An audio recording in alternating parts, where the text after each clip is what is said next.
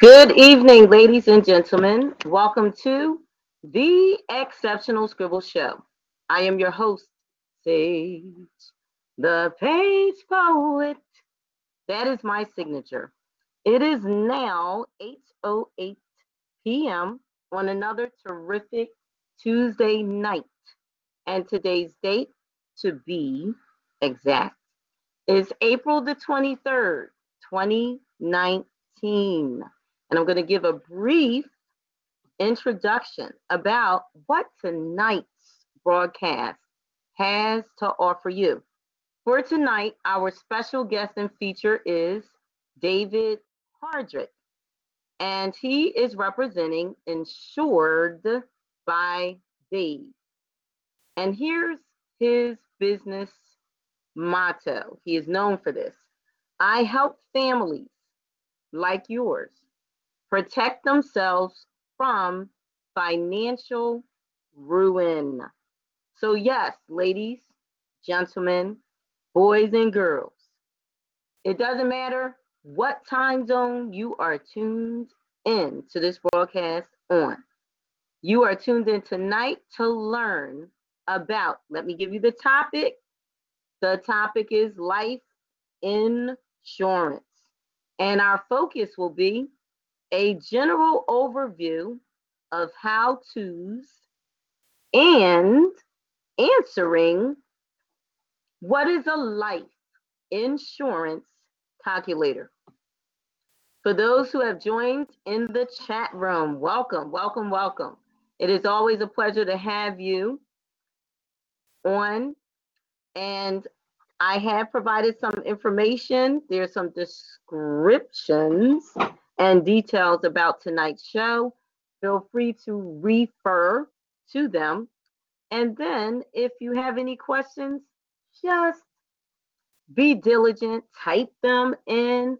I will direct your questions to our special guest, and you will receive full and accurate answers. Okay, to begin, if you would like to participate, here's the call-in instructions. You would simply need to dial area code 867-292-3066. I repeat, 867-292-3066. Also, our show's ID is 133193. I repeat, 133193. And I'm kind of a little tickled saying that because I sound like I'm giving the Powerball numbers, okay?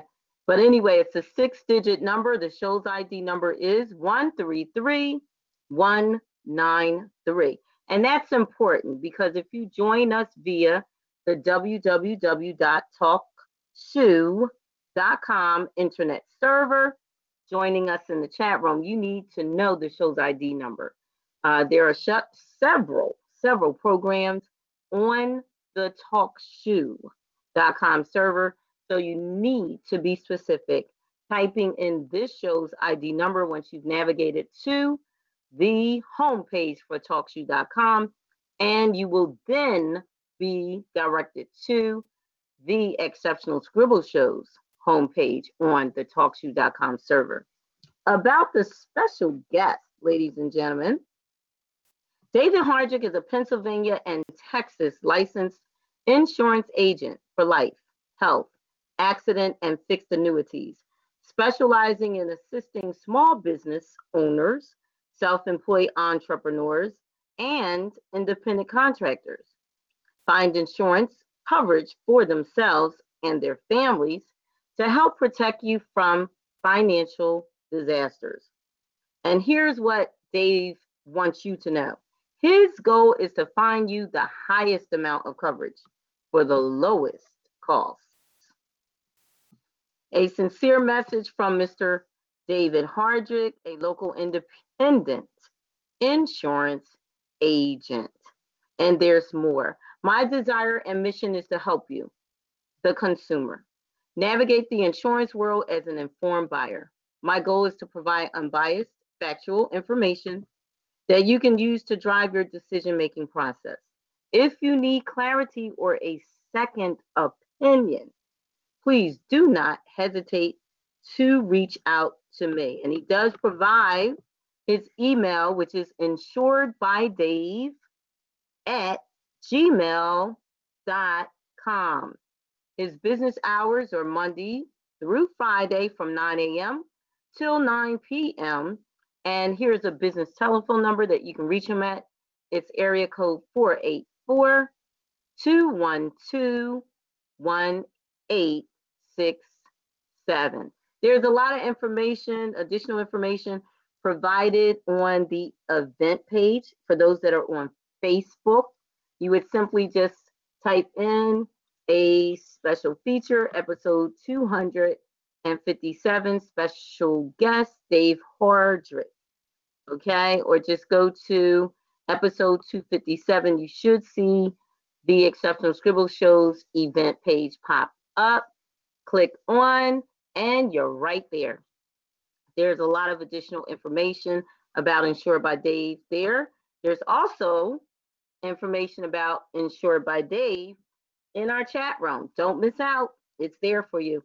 Now, without any further ado, I am rolling the red carpet and turning the spotlight onto our special guest who is here. Yes, live, ladies and gentlemen.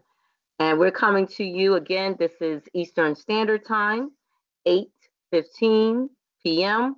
on April 23rd, 2019. I am the host, Sage, the Page Poet. That is my signature. And I'm now opening the mic of our special guest. And I do want to say to any callers in the call queue, I will be right with you. Hang on in there. We're going to get it started now by opening the mic of our special guest. Welcome, Mr. Dave. How are you today? I am well, Sage. I just want to set very, very warm record. Welcome. You're welcome. Happy to be here. Thank you for inviting me. You gave a lot of information there. I don't know if I have anything else to say. You said everything that I'm about. Oh, wow. Well, then that means that I did you due diligence. So what we'll do is you sure did. Excellent. That was my aim. That was my mission. So first and foremost, I want to thank you for accepting my invitation and allowing me this privilege of interviewing you on the Exceptional Scribble Show's platform via the TalkShoe.com internet server. And let us start with first things first, life insurance. There's so many people that are young. And one of the thoughts or ideas that a lot of you have is, I'm still young. I've got a lot of years ahead of me.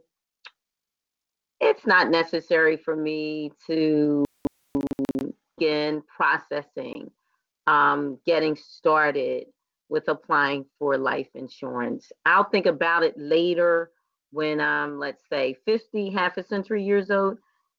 What would you like to say, targeting that group, let's say millennials from the age of 18 to the age of 30, 35?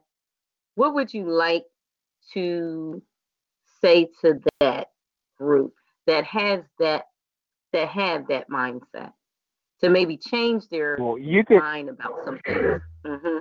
Right. You could actually extend that age range all the way out to about 45 or 50 years old.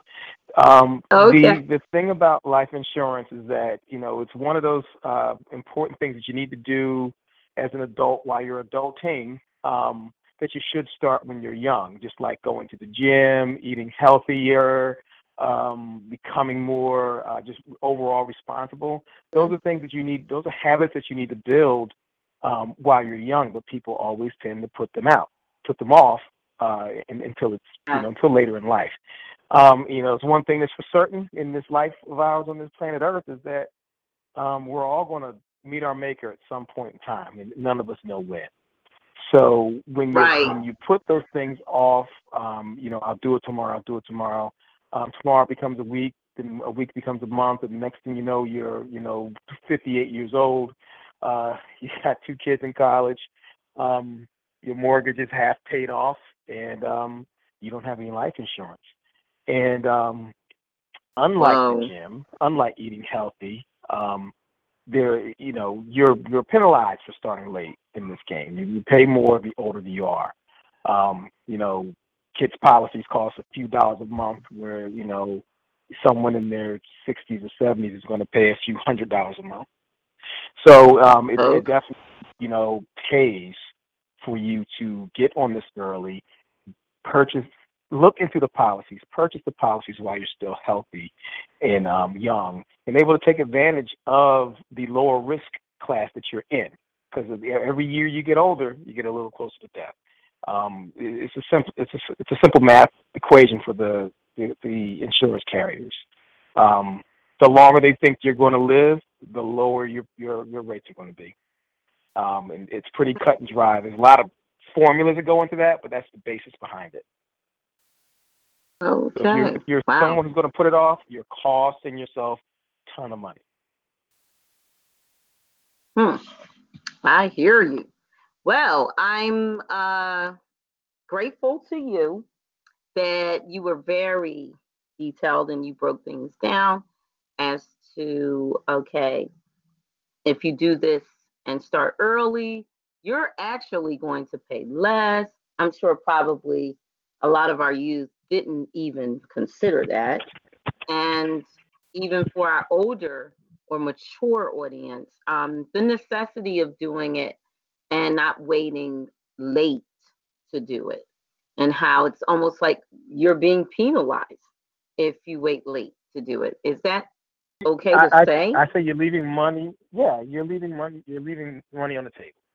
So if Okay. I buy a policy when I'm, say, 30 years old, all right, Mhm. depending on the product, and these numbers are completely and totally hypothetical. Please don't call me saying you want the $30 a month policy, because Okay. that's not how it works. So I'm just using numbers that are Mhm. easily added in my head. Okay, so just putting that disclaimer out there. When Good. if Good. you feel 30 years old, you can get a policy, 100,000, $100,000 worth of coverage, $30 a month. You wait till you're 40, it doubles. It's now $60 a month. So, and that's just a 10-year period. That's just 10 years, 30 to 40. But you doubled Mhm. your amount. So that in of itself, I think, should be a trigger for a lot of people who are thinking about life insurance. And let me tell you something. If you are alive right now, you should be thinking Mhm. about life insurance. And I'm gonna tell you why. So there's a lot of people that come up with, I hear all the time, I'm not old, I can't afford it, I don't have any kids, I don't have any property. But at the end of the day, we all are gonna die, and we all have to have a Mhm. ceremony. It's gonna take care of us after we die. So regardless of if I'm gonna be cremated, I just want a pine box. Those things cost about hundreds to thousands of dollars for simple Hmm. ceremonies, simple cremations, Okay. pine box, things Simple like cream. that. Those if you've ever driven by an elaborate funeral, it costs as much as a wedding.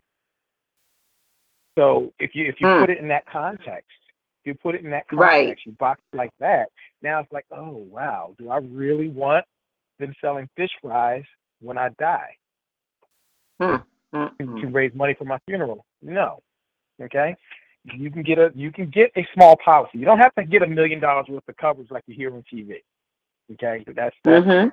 not typical. You can get Right. coverage just to cover your funeral services. You can get enough coverage just to cover your mortgage. You can get as much coverage as you can pay for. Okay, so if you want a legacy coverage, we can do that. But most people want to take care of their expenses. They want their loans and debts paid off, and they want enough money to put them in the Right. ground. Um, Mhm. and that in of itself is something that you want to sit down and talk about with not just a professional, but with your loved ones, with your family, because at the end, if you keep putting it off, it's going to be too late. Right. That's true. Well said.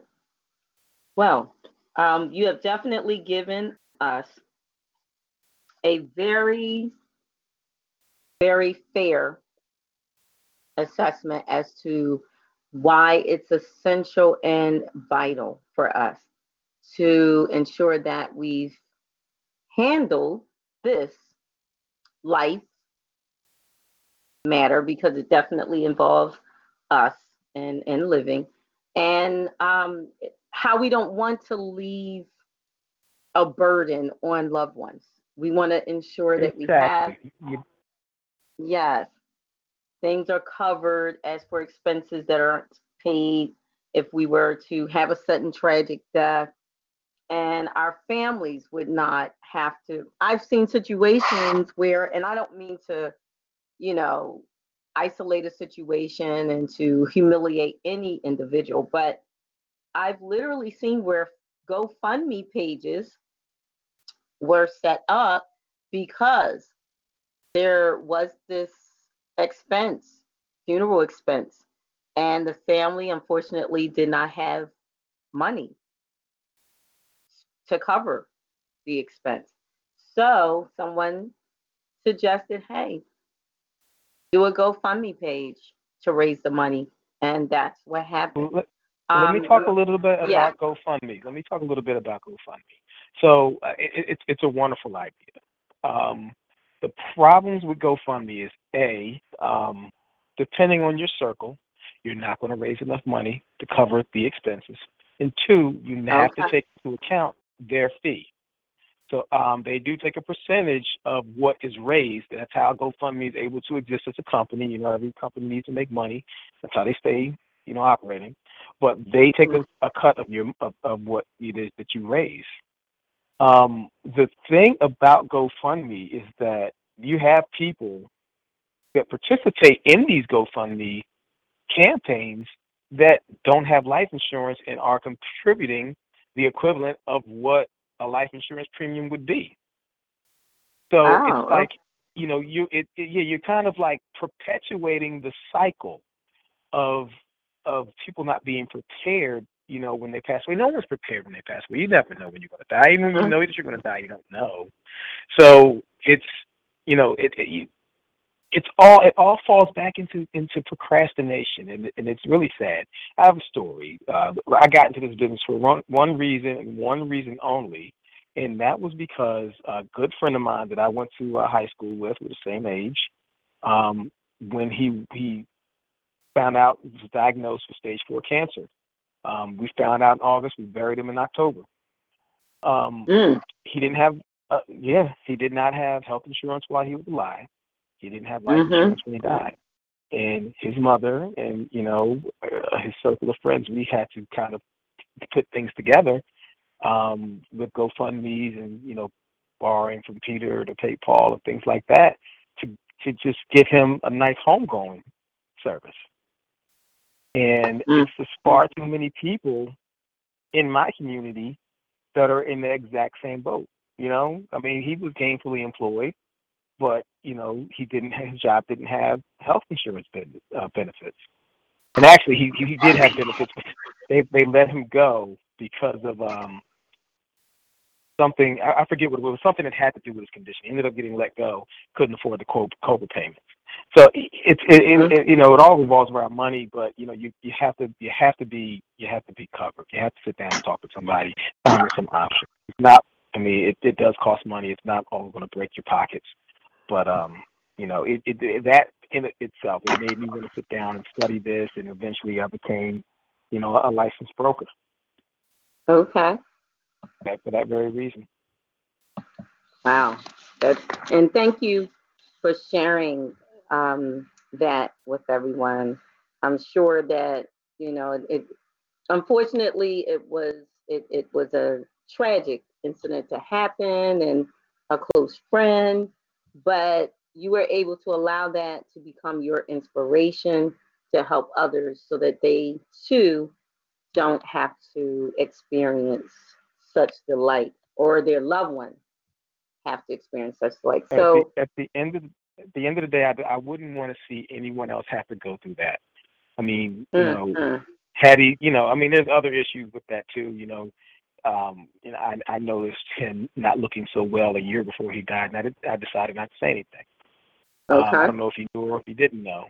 There's a lot of it's all about taking action. If you Mhm. sit back and you wait, bad things come to people who wait. I think that when they say good things come to people who wait, I think that's a misnomer because you can apply that to a situation that can go completely wrong. Right. Um, don't wait. Take action. Make Don't the wait. Take statement, make the action. phone call. Mhm. Find out what you need to know. You know. Yes. Very well said. Yes, you must. Um. Now there were several things that you stated. One in particular in reference to premiums, and Hmm. again, I'm going to use that target age group, the millennials, from the ages of 18 to 35. How much, just a roundabout figure, would it be a $30 a month? How much would the life insurance premium be for that age group? There's no Because I'm sure some of there. them want It to can know. be $0. It can be $1,000. It all depends on your age and your health status. It really, really, really runs the gambit. I can sit down with 10 people who are the same age, Mm-hmm. the same zip code, and most of their premiums will be $25 to $30 apart from each other. Some will be higher, some will be lower. Oh, okay. The good thing about it, what it is, listen, all these little quote engines that you see on the internet that, people like myself have access to, they're really just calculators that sit on top of these formulas that these insurance companies have built up over years, decades, centuries. And that's how they decide what your premium is based on your risk. Now, if you're a fairly healthy person, and you're fairly Okay. young, you're younger than 30, you're going to get a very, very favorable premium depending on the product that it is that you pick, because that's another thing that goes into the premium cost, the type of product, whole life versus term. Those all have different rates. Um, so it would be irresponsible for me to give you a rate for a person. Like we could pick a pretend person with Mm-hmm. made up health issues and things like that, and we can talk about what that person would be paying. But everybody's different. If you're sitting down with a broker or an agent and they don't sit down and ask you a million and one questions, then you may not be getting the right product. It's our due diligence is to do a really, really deep fact find to make sure that we know everything there is to know about you when we're doing our field underwriting, and that Yes. we're able to match you with the right product, because that's the other part. We can talk about that a little later, making sure you get matched with the right product.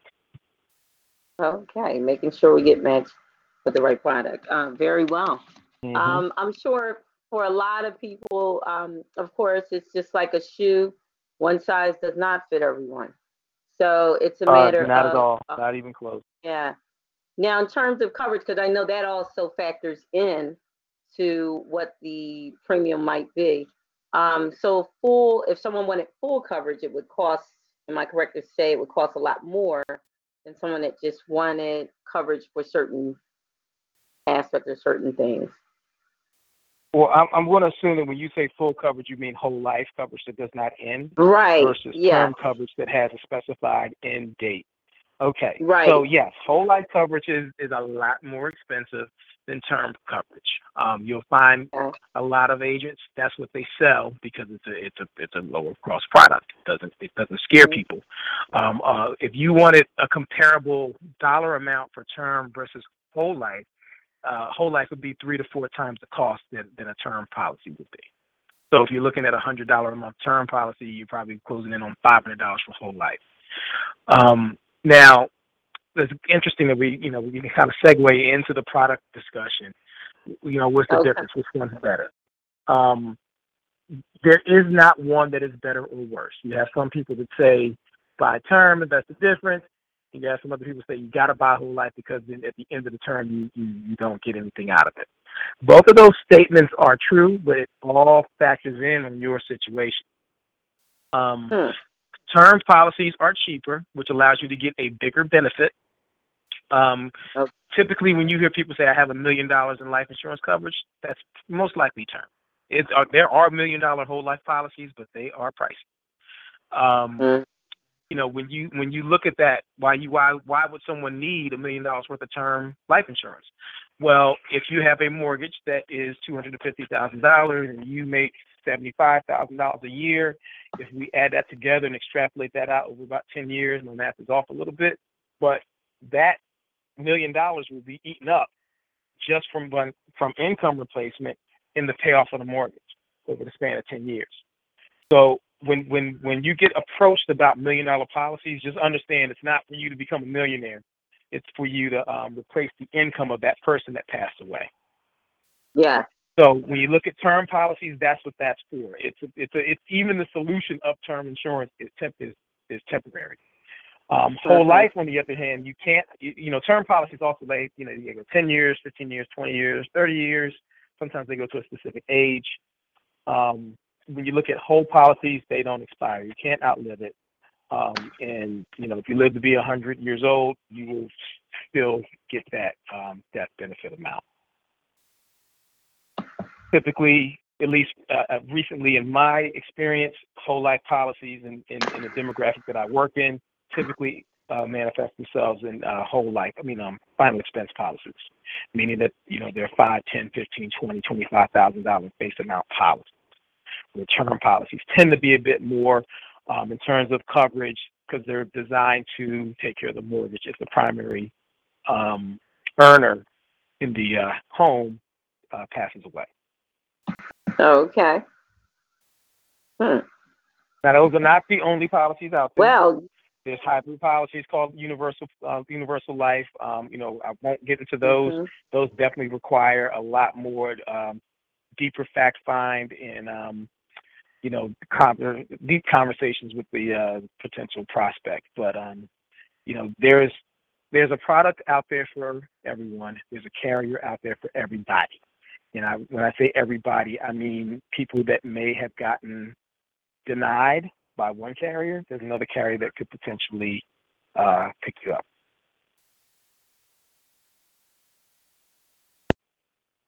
Okay. One more thing. We have some people that have a lot more assets than maybe others. Mm-hmm. And in reference or in regards to assets, can you break down for us how pricing would vary or how that would factor in as for premiums and whole life coverage or term life? Well, it depends on what you want to do with those assets. So if you look at the house, some people consider a house an asset, some people don't consider a house an asset. But if you want to protect the home, then your policy is written to protect the home. So if you have a $150,000 home and you've only been in it 2 years, if you die tomorrow, that bank is still going to want their mortgage payments, or they're going to want to pay off the mortgage. So in terms of protecting that asset, that's the direction that you want to go. Now, we can get into a deep discussion about specifically, whole life policies or universal life policies, index universal life policies, where you can leverage some of your assets if they're liquid and put them into that policy because there's a cash value component with whole life insurance and with index universal life policies. And the reason why that's important is because certain carriers have a guaranteed return, which is going to make your money work a little harder for you than it would in your average bank. So if you have assets, like for example, I was with a gentleman tonight, right before I came on. He has 2 whole life policies that he's had for about 15 years, a significant amount of cash value accumulated in those products, but he needs more coverage because he has young children. So what we did in terms of that product design was we took that cash value out of those existing policies, found him a newer product that has, some better expanded like living benefits, a bigger death benefit, and a higher return for the cash value when we merge that in there. So what he's going to be looking at is a pretty, like I said, a bigger death benefit. Okay. Cash value is going to grow a lot faster with that higher interest rate than it would with his original policy. So there's a lot of different ways that you can leverage your assets. It's just, again, it goes back to product design. Some people leverage their assets to pay for the premiums. Some people leverage their assets to grow in the cash value and pay the premiums separately. It really, again, no one size fits all solution, but you definitely have some leverage if you have assets. Okay. Well said. Well said. We have a caller in the call queue. I'm going to welcome them. Area code 215-400. Welcome, caller. Good evening. Welcome, caller. Area code 215-400. You are now on the call. Hi. Welcome. We have Insured by Dave. The representative, of course, is Mr. Dave HARDRICK. And we have been discussing our topic for tonight, which is life insurance. And the focus is a general overview of how-tos and answering what is a life insurance calculator. So I'm going to ask you, might you have a question that's pressing, something that you've been needing an answer to in reference to this subject matter, life insurance? And if so, Dave is available now. He can answer your question. And I'm giving you the mic to direct your question to him. Or maybe you might have a comment in regards to something that you heard. If you have a comment, you can give your comment and or remark. Okay, thank you. No, I'm all.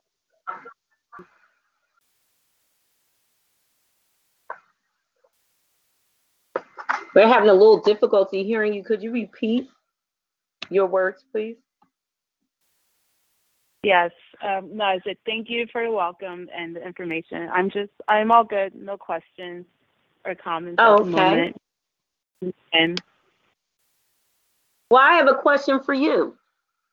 Have you done yourself the honor of due diligence and ensuring that you have life insurance at your now current age?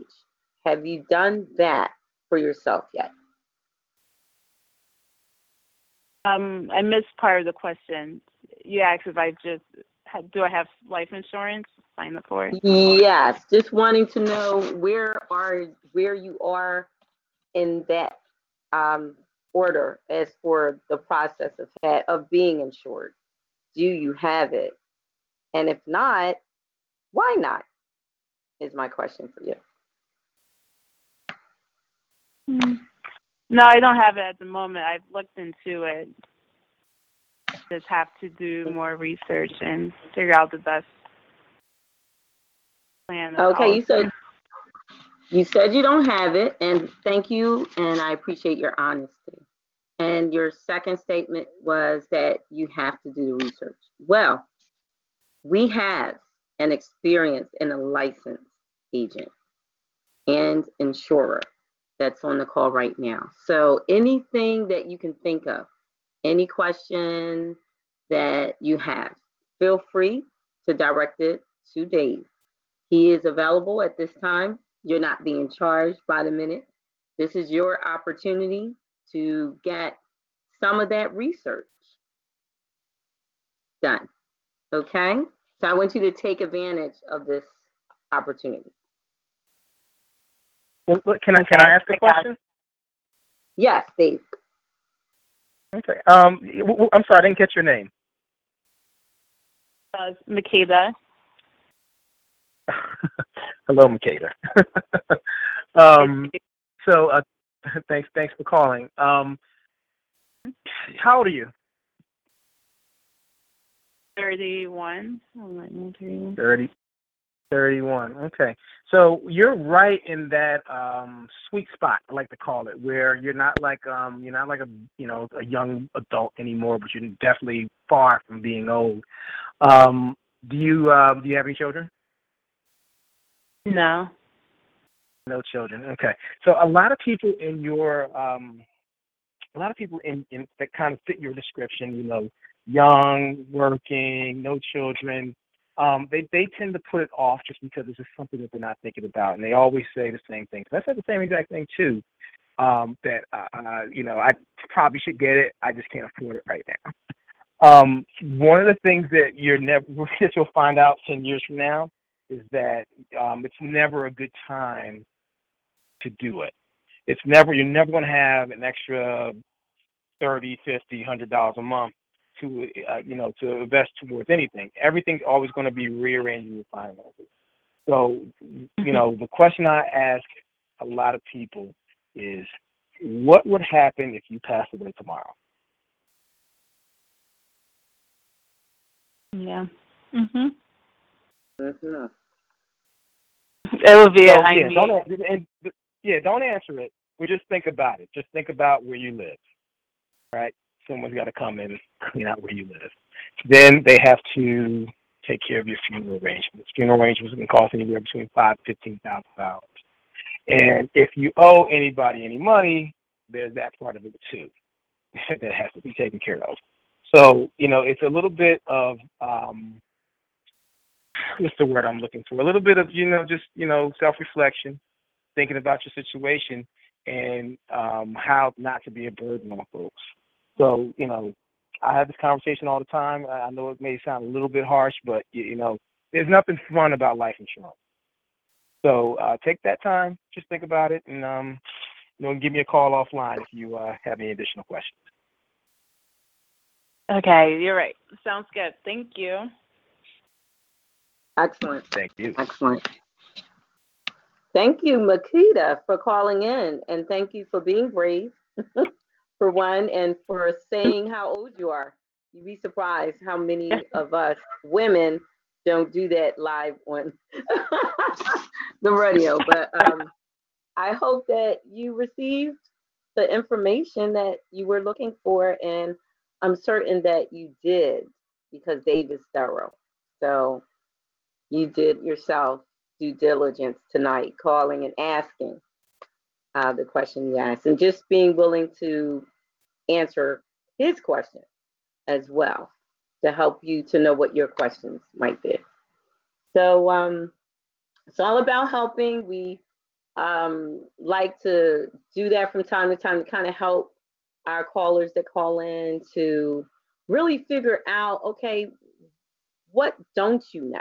Because sometimes we don't even know what we do know already until we're asked a question.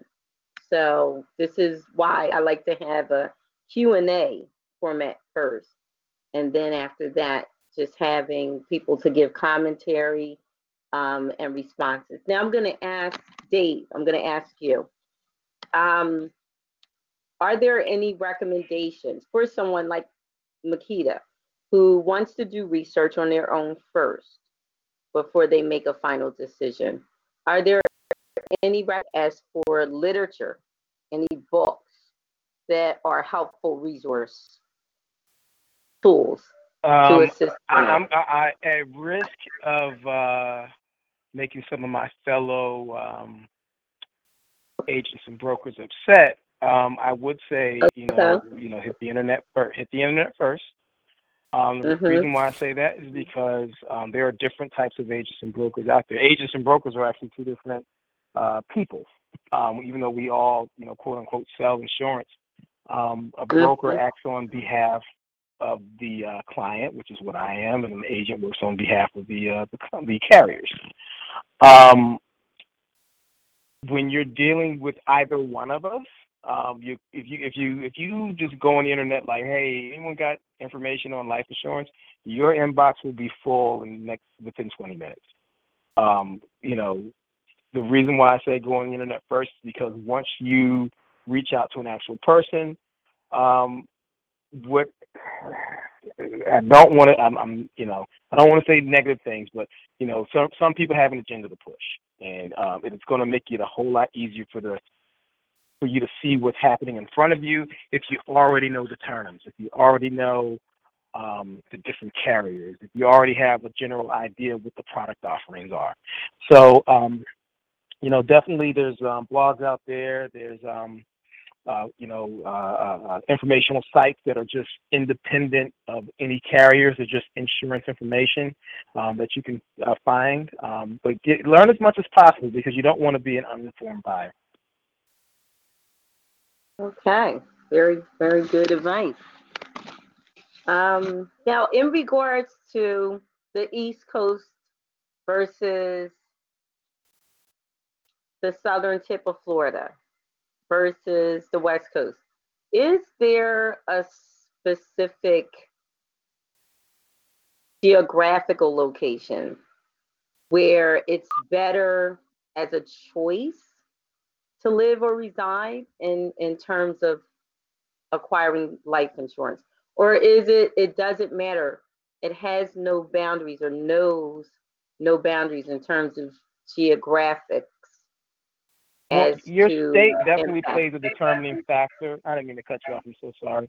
Sure, thank you. Your state definitely plays a determining factor in the risk class. But in general, it's going to be, the age, health status, whether or not you smoke, the types of activities recreationally that you engage in. Those things are what factor into your the premium cost, not necessarily where you live, even though your state that you live in is recorded on the application and definitely goes into the underwriting process. Okay, What thank you do you. for a living, for example, things like that. So now it's not going to be cheaper for you to go move to Florida and buy an insurance. No. Right, okay, because some people think that. They think, okay, taxes are lower in this state. So if I, here's the thing. make that move. In a roundabout way, it could work out better for you because the taxes are lower. But life insurance benefits are tax-free. So if, I put a policy out on you, Sage, and you pass away and I made myself as a beneficiary, I don't pay taxes on that face amount, on that benefit. Right? So that's 100% tax-free. So that part you don't have to worry about. All the benefits are tax-free. Wow. I'm sure a weight has been lifted off of somebody's shoulders after hearing that. We do have a number of people that work at night that listen and tune in, so they're not able to call in till like usually 9 p.m. or a little after 9. So I know that we started a little late. We started maybe 10 minutes later. Is it possible that we can continue past 9 to about maybe 9:10, 9:15? Sure. My daughter would like the extra time. Stay up a little later. Oh, okay. Hi. So yeah, absolutely. What is your daughter's name? Let me give her a special shout out. The beautiful Logan Olivia. Oh, okay. Well, to the beautiful, is it Lola Olivia? Logan. Oh, okay. Logan. I love that. Logan Olivia. This is Sage, the Page Poet, and I just want you to know, thank you for allowing us to interview your father on the show tonight. We appreciate you for being so kind and generous towards us, and we hope that you are enjoying. And quiet. Yeah, and quiet. Yeah, she is. And how old is the beautiful Logan Olivia? She is 2.5. 2.5, and she hasn't made one little peep. Oh my goodness. Well, definitely next time I see you, Dave, I'll have a nice gift of appreciation for you to give to your daughter. I so appreciate her being so considerate of us. She's a sweetie, I can tell. So, this is the other thing, because I know there's some people that they're thinking, I can hardly pay for my car insurance. I'm low income. It's a lot for me to just make it from paycheck to paycheck. Is there some kind of a budget special, a plan, payment plan or something to accommodate that group? They want to be insured. They know that it's necessary, but they are just financially, they're barely making it from paycheck to paycheck. What would you like Well, to listen, inform them about that could I, help them? no, premiums are premiums. That's what they cost.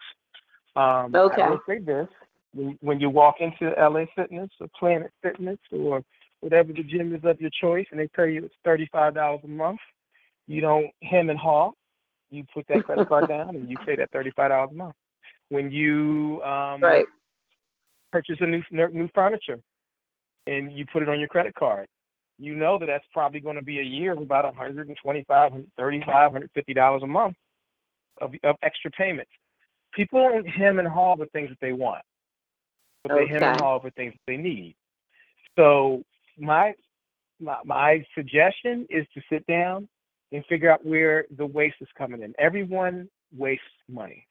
The most frugal person in the world is they spend recklessly or irresponsibly on something.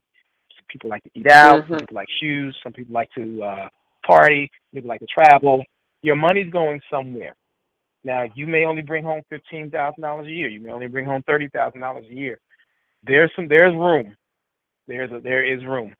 And you got to sit down and be honest with yourself. You need to eat lunch out every day. Probably not.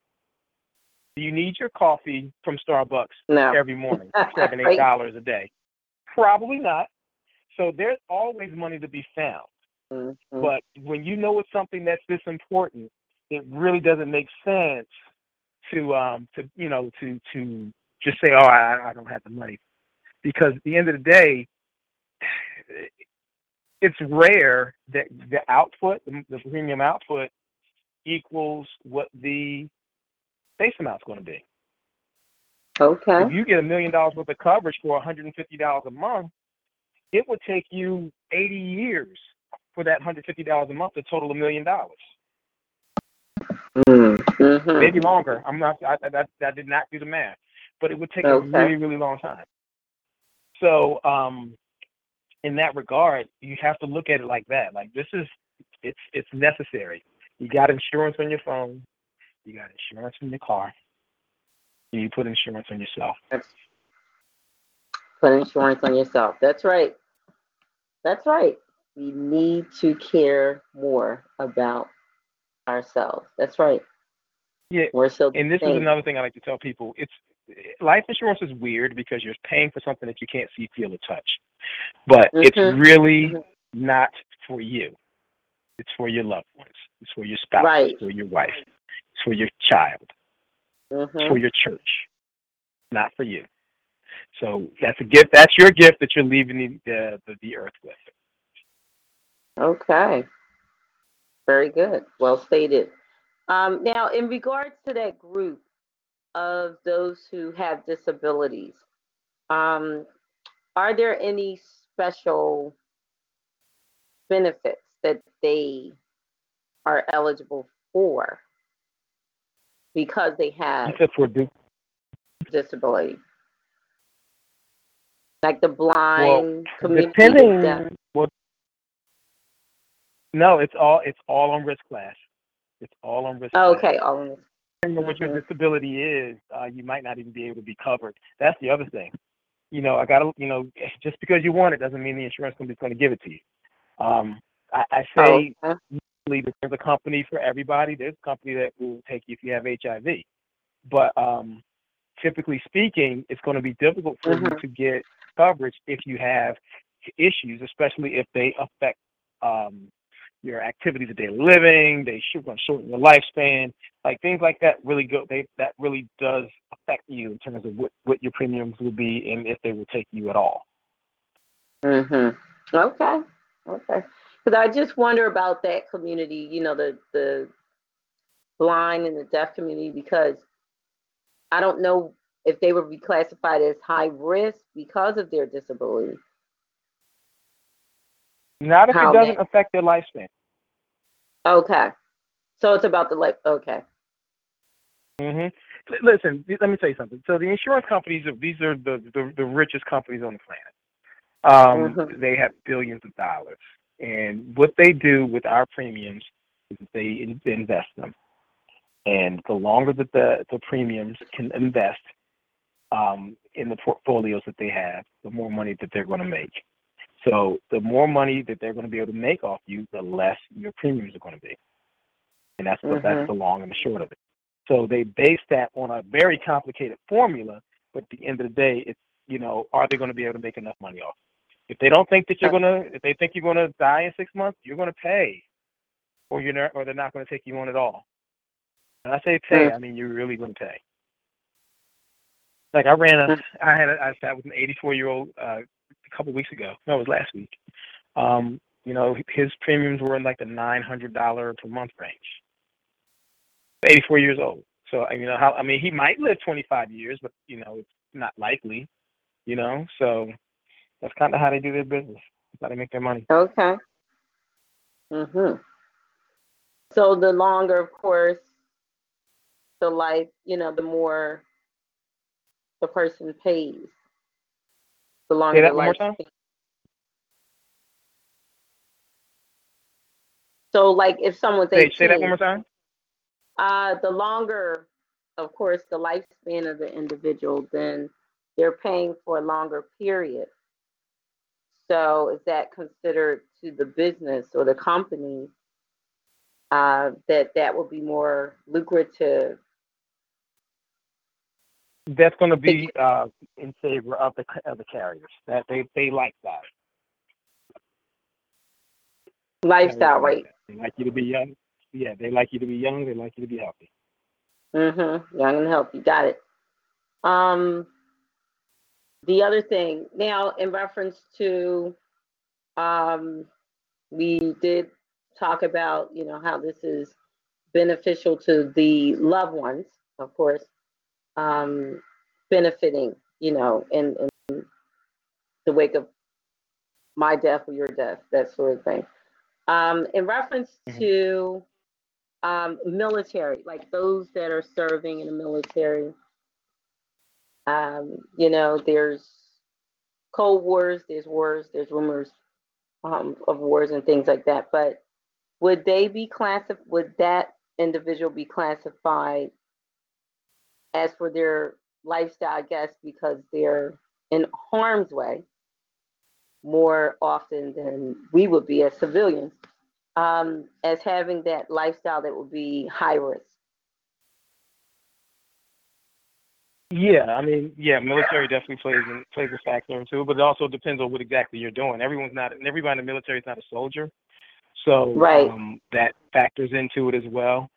A lot of times, military are covered under, if they're active duty, they're covered under a policy for their branch of the military. Typically, they don't go for the outside coverage. They don't go for that until after they've been discharged, and then that's when they come see us. Okay, so a lot of veterans. Would you say? Have you had a lot of veterans to sign on for insurance? I've had a couple. And like I said, no situation is going to be typical. I spoke to a couple of Vietnam vets. A lot of Vietnam vets, brought some things home with them that they can't get rid of that are making them a much higher risk than someone else who's the same age as them, that didn't go to Vietnam. So, it's not necessarily if you went to Vietnam, you had this, but I have noticed a number of them making the same complaints and making the same statement to me, like, yeah, everyone who came home from Vietnam is like this.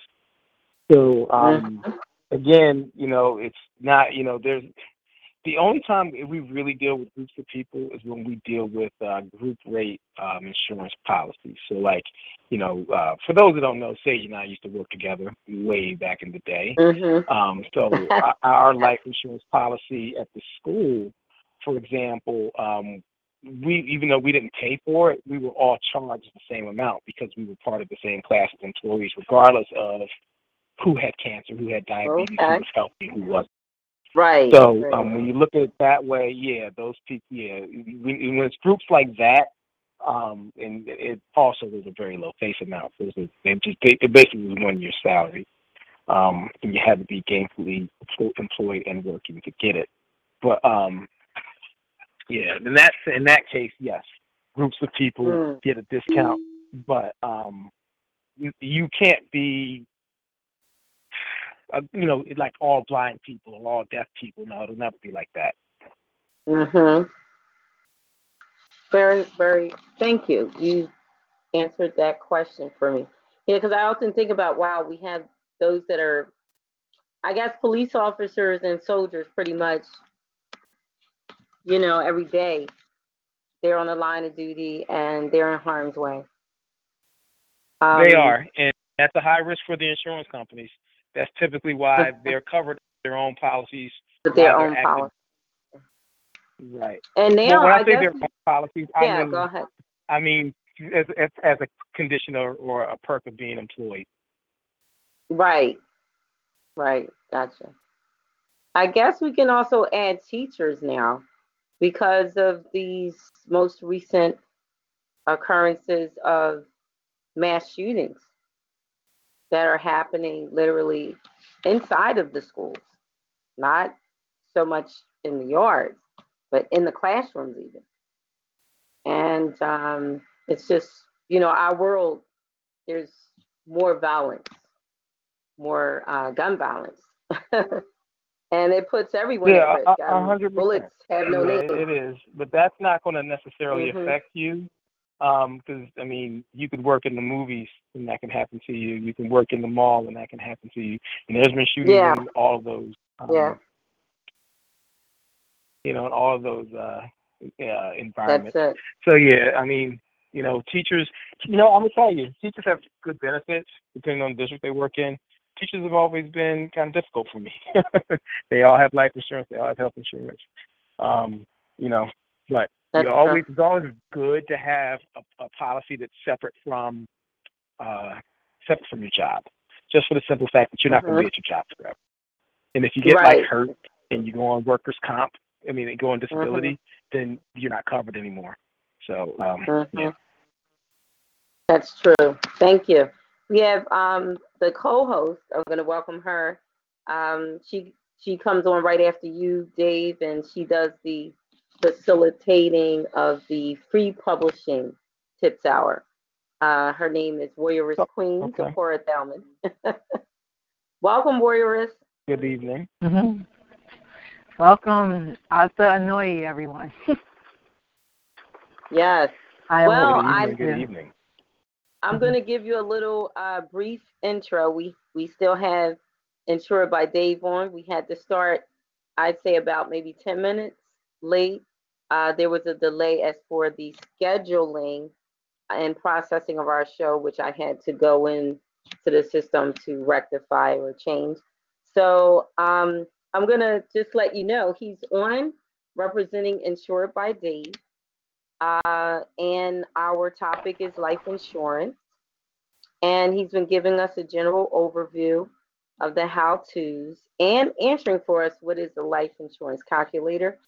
So I'm going to ask you, number one, Dave has been asking everyone that calls in, what is their age? And of course, we'd like to know, are you insured? Do you currently have insurance, life insurance, that is? And if so, good. If not, well, we want you to know some things. And you possibly will want to change your mind about not having it. So do you have any questions, first and foremost, for Dave? Yes, I do. First of all, how are you, Dave? I am very well. How are you? Yeah, I'm coming along. So regarding the insurance, do you have a contact, for further details? Absolutely. It's on the flyer, but I'm happy to share it with you now.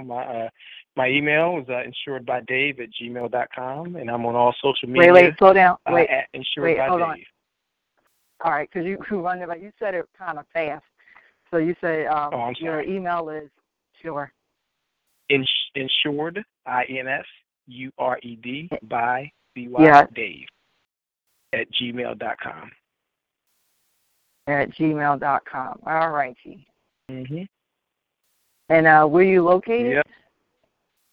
I work out of Philadelphia. I'm licensed in the state of Pennsylvania, Texas, soon to be Michigan, New Jersey, and Delaware. But I'm everywhere. I'm mobile. You're everywhere. And I have an office, but typically I do my meetings belly to belly. So I come to you and we sit down and we work things out. All right. Are you all right? So you said all right, and short on but all right. I have the website, and are you on? I'm gonna have your email. Are you on? The internet, like website, etc. I have a website. It's still kind of like in the beginning stages. I'm most active on Facebook and Instagram. And you can just search Insured by Dave on both of those platforms, and you can find it. All right, search Insured by Dave. Mm-hmm. All right, I have it. Thank you. Thank you. So, Warriorist, question. We'd like to know, if you don't want to say your age, millennials are between 18 and 35. So if you're older than 35, then you're not a millennial. Are you not a millennial? Wait, millennials are 18 to 35. What is this? I thought millennials was like the 1980s people. I don't know. It's so confusing. Well, from 18 to 35.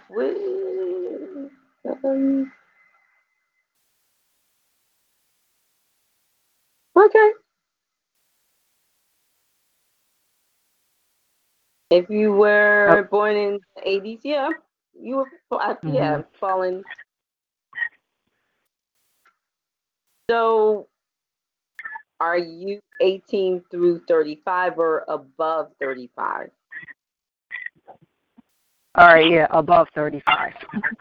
Okay, so are you insured? Do you have life insurance coverage? Wait a minute, you're going in. Oh, goodness. Here's that feedback. I hear it. Okay, do you have life insurance coverage? Life insurance coverage. No, let me see. Let me think. I have to think for a minute. No, as a matter of fact, I don't. Okay, and why not? Is this a choice that you're making based on the fact you feel that you are still young or too young to consider? Or what is your... Yeah. All right, now for life insurance, I have to get a plan that's going to work for me. Okay. Then you definitely should consult with Dave. I'm glad you have his contact. I also will inbox you his contact information, and if there's any questions that you have for him off the air, you can ask. But if you have a question in general, now while he's on the air, take full advantage of your opportunity to ask him directly. All right, you know what? I don't have any question. I'd rather talk to Dave, off the air.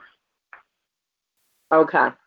Yeah, these life insurance conversations, we do share a lot of personal information, age, health, finances, and things like that. So we definitely we don't want to, divulge any of that stuff on the air. But I'm constantly, just stressing the importance and the fact that the first thing you asked me for was my email address. Lets me know that you are definitely putting this up high on your totem pole of important things for you to do. So that's always the first step. So kudos to you. All right, thank you. And thank you for using the indigenous word of totem pole, because I am Cherokee.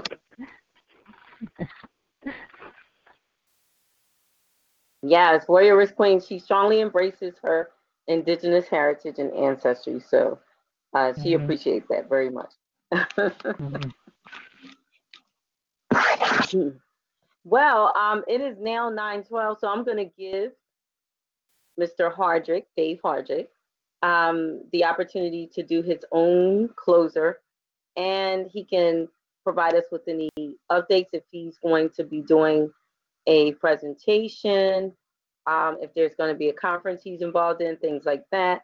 Any special public announcements, of course, that you'd like to make, you have the opportunity and the platform to do such at this time. Also, you can just reiterate what your social media or internet contacts are and your business phone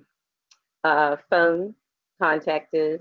Also, if there's any specials that are running right now, if there's anything, any specific target age group that you have a special message to direct to, then you have my permission and our blessings to do that now. The mic is in your hands, Steve.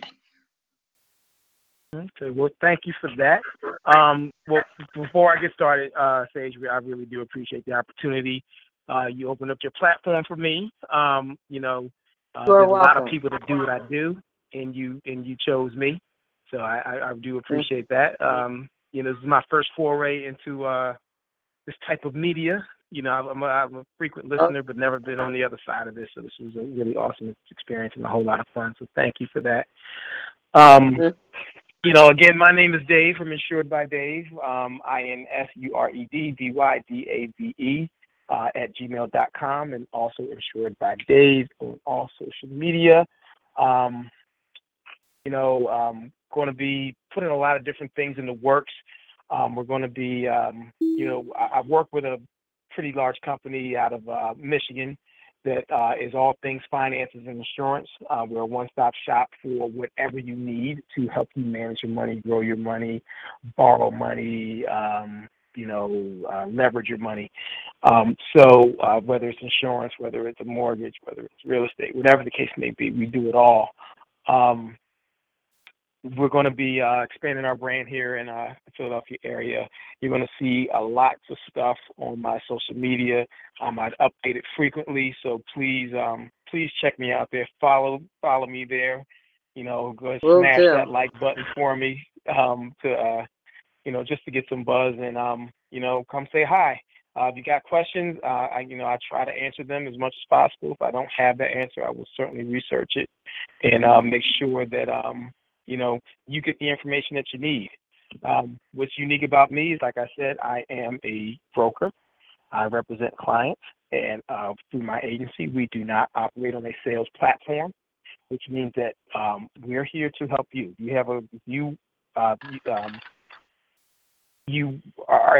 We match your situation to a product. We don't push anything on you that we want. It's all about what you want. It's all about the needs of the client. So, you know, please reach out. I'm a nice guy. Sage can vouch for that. Okay. We have a caller on. One more person. I don't want them to miss out the opportunity. They have any questions before you leave the platform for tonight. Area code 340. Welcome. Hey, good night. Good night, everyone. Yes. Hi, Sky Ski. Hi. Yes, hi, good night. Just well, joining in. So I'm glad.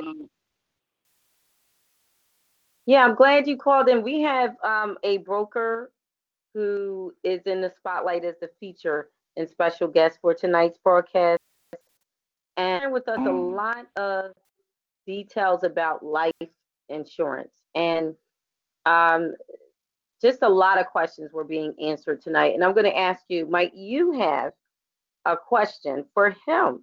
Because he gave us a general overview. I will definitely share the archive link on tomorrow with you as soon as it becomes available. But if you have a question, he is still with us. His name is Mr. Dave HARDRICK, or Dave, and he represents Insured by Dave. Well, bless you, Brian. I don't really have any questions right now, but if you know, I commend you on your passion, you know, and helping other people. Thank you.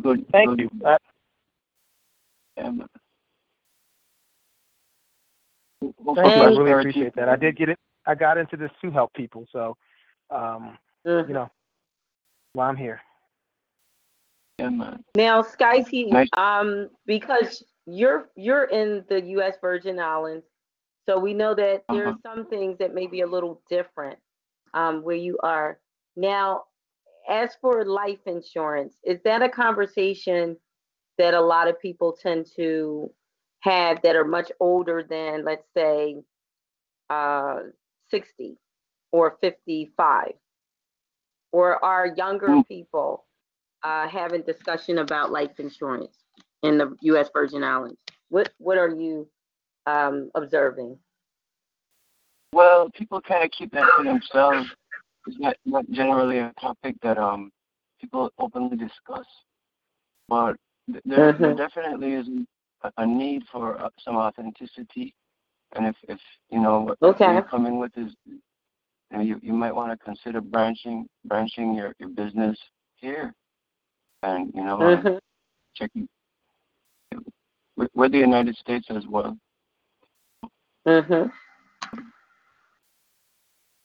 So, Dave.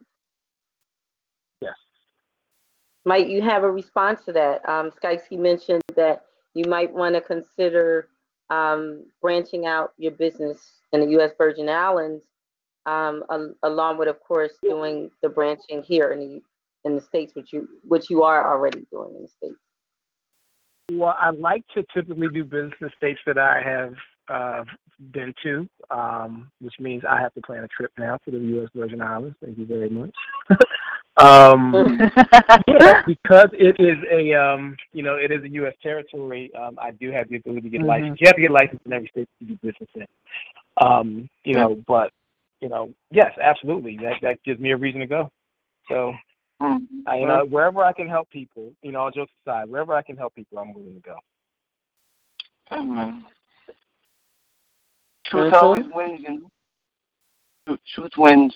So I'm sure you do really well here. Well, I would certainly like to try.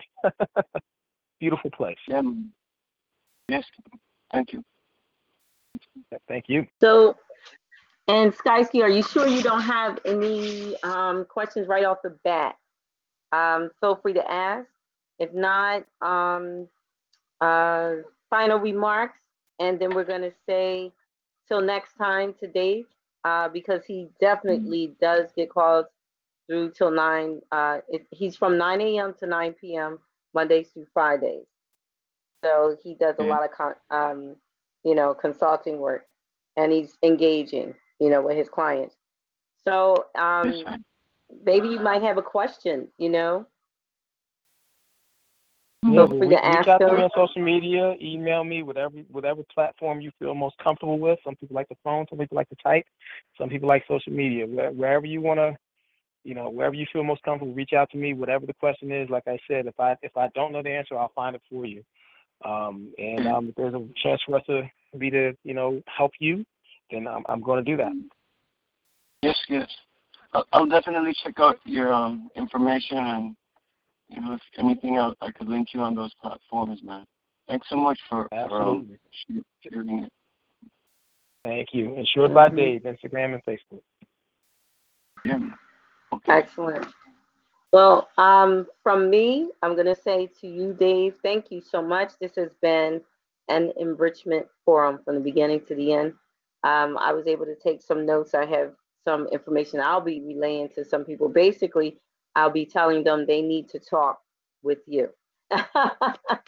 They need to seriously talk with you, and I will do some referrals as well of them to you. But thank you for giving us extended time. Thank you for being so definitive as for explaining for us a general overview of what life insurance is and the necessity of having it, and not waiting until you're old or a senior, but starting young, and what the benefits are for starting young. And could you restate those? Because I know Skysky wasn't on the call at that time, but as far as the younger the person is that signs up for that insurance. After every birthday, it gets more expensive. I'm gonna keep it just nice and succinct like that. After every birthday, it gets more expensive. If you can go on any carrier's website, find their life insurance calculator. put in your age at 25, then put your age in again at 26, then put your age in again at 27, and just watch the price creep up. You know, like I said earlier, you're never going to have extra money, but this is something that you need to find the money for. Okay. Interesting. Yeah. Very interesting. It changes your perspective on the insurance itself, because you realize how it's a good investment, and start young. Don't wait. It makes good sense. It's just the sensible thing to do it that way.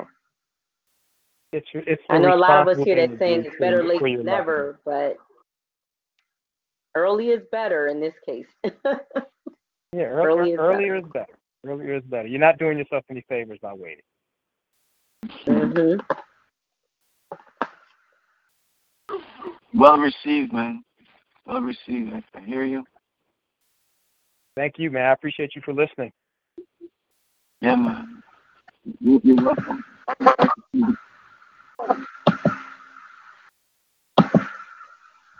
All right. Well, excellent. Dave, again, thank you so much. I will definitely be doing referrals, and as more information is shared by you, I will copy and paste onto. We have several different pages on social media that we promote those that we support their businesses. So expect us to do that the same for you. I really appreciate it. Thank you so much. You're very welcome, and enjoy the rest of your evening, and tell your beautiful daughter, Logan, Olivia, again that we said thank you for sharing Daddy with us for some time tonight. I certainly will. And go Sixers. All Guys, right. have a great night. You too. Peace and blessings. All right. So, Warriors Queens, Zipporah Thalman, we are now beginning the free publishing tips hour, and you are the Warriors Queen, and the mic is in your hands. All right, Wadu, Sage to Cage Poets, thank you. And Asa Anoyi, everyone. I am Warriors Queen Zipporah Salmon, co-hostess for the Exceptional Scribble Show for Tuesday, April the 23rd, 2019. And I am going to start off with publishing information hour with first the section of my writing advice and discoveries, which are the following 5 pieces. Number 1, use your waiting time to hear for representation to write more stories that will be ready for submission.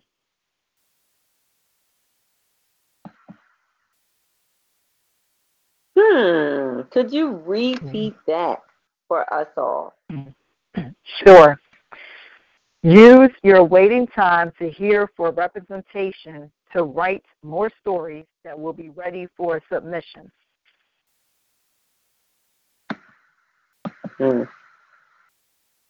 Would you like to further expound on that, please? Thank you. Sure. While you're sending out your work, to submissions, sending out to agents and publishers, and to kill the waiting time, or to keep you calm, and not be anxious about whether or not you're going to hear, you're going to get rejection or accepted. Use that time to write other stories so that when you are, represented, then you'll have more stories to submit to the company for publishing. Okay. Very key information shared. A lot of times people, they don't know what to do with their time when they have extra time on their hands. So they think that, oh, well, I'm just going to start doing any and everything. But they don't realize that's when you want to capitalize and maximize whatever it is that you started. in regards to your literary prospects and ventures, literary works, prospects and ventures. You don't want time to get away from you. You don't want to waste time, which is precious. Once it's gone, it doesn't come back. Okay, now you've lost it forever. So you've got to bank on what's new. Okay, what hasn't yet arrived or what's happening now. So keep that in mind. Time, once it's gone, it passes on. Okay, it's not coming back. You know, unfortunately, it's not.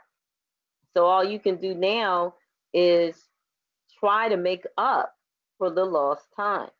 And that takes time to do.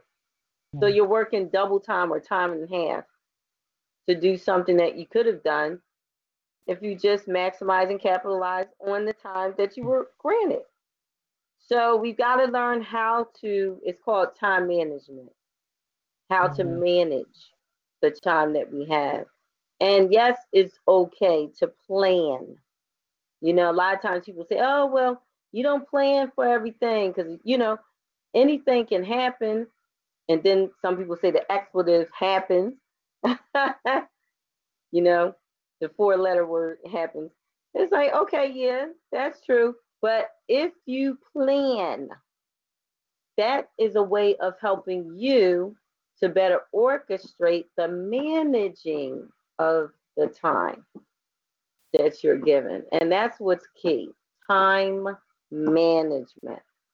So I did want to put that out there and encourage everyone to realize and acknowledge that fact that we need to become stewards of the time that we receive. Don't take time lightly. Don't take time for granted because once it passes, it's gone forever. So let's do what we need to do with it. Let's make good use of it. Yep.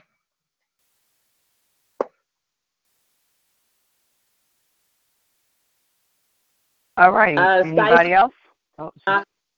Yeah, I would like Skysky to give some commentary on that statement. But first, could you reread it? Sure. Number 1. Thanks, Warrior. You're welcome. Use your waiting time to hear from representation to write more stories that will be ready for submission. And the time would be in the ideal zone. Is this an environment or the time? Is this a time to construct your craft as far as writing? Yes, the time, like for example, say for instance you submit your first novel, you know, for representation, and then while you're waiting to hear from the agents and publishers that you're submitting to, then you can use the rest of that time to continue writing other stories, and then when you are ready for when you are asked for submission, then you'll have other stories and ready to send out as well. When they ask for them. Right, just don't trip about it. Just don't wait for a response, and regardless of the answer, not still carry on with right, exactly. Yeah, you're right, Skysky. You keep writing. And I came across an article that said your job is to write, not worry. And that worry, yes, and that worry is what most writers, they are concerned that bothers them is because they're wondering, am I going to hear from this person? Am I going to get published? And so you have to keep sending it out, and at the same time, write your other stories. And that writing will not only is a distraction, but then all the energy that you're putting into it, and then it'll help you, to improve your skills and be, become better. And then before you know it, the worry is gone, and then boom, you'll get that acceptance letter. I want to represent you, and blah blah blah. And the time, the time could it be one that you establish it within, or can it also be a location? Because I know you need to be in harmony, and so as a writer, I know this is probably what you do for a living. So the time the time and it's spent and your creativity. Is that what you're saying? Kind of like cut off the rest of the world so that you have this precious time to bring forward your work? Is there a place, or is it in your mind? Well, I say balance is the key word. So even though like, what you're writing and all, you have your life, and so you want to you have to have a balance for everything. So you're using at that time, for writing, as well as doing whatever you usually do. That balance. And so when you do, are published, and it keeps you, in other words, you won't be, have your mind on, wondering, when you're going to hear, a response. And in the meantime, when you balancing out and you are doing what you're doing, and the worry will be gone. And then when you are, ask for, submission, you ask for representation, then ask to be represented. Sorry, I'm trying to say. And then you have forgotten about it until, it's you forget about it until it appears, until it happens. Yeah, that's truly a stepping stone. That's truly a hindrance right there for real. Hold back. Yeah, because you can send off something to someone, and then even though they'll have a time frame of replying, and then eventually, you'll forget about it until when they do reply, it's like, oh, no, I forgot about this person. And it'll take a while for them to answer, to your submission, and then they'll apologize. Oh, I'm sorry for the delay, and then they'll tell the reason why, and then they'll say yes or no. That sucks. Yeah, but what you gonna do? Just keep moving on.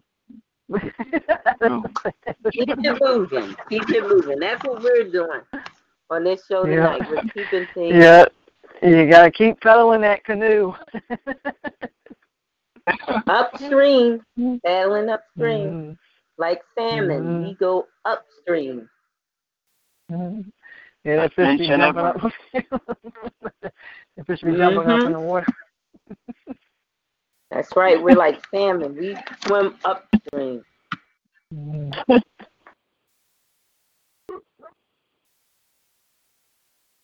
All right, so I'm moving on. All right, number 2. For those of you who are just listening, I am Warriors Queens of Zipporah Thurman, and this is the free publishing information hour on Exceptional Scribble Show, episode 257, Tuesday, April 23rd, 2019. And I am telling my writing advice and discoveries. Yes. All right, and number 2, muckrakers, writers that write their observations, are one of writers as a source. Free writing / brainstorming or another.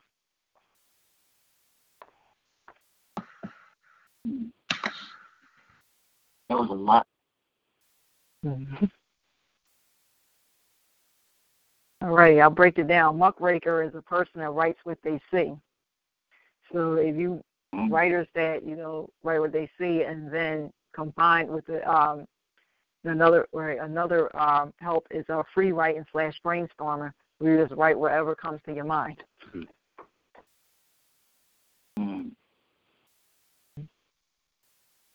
Very, very intense. That word sound.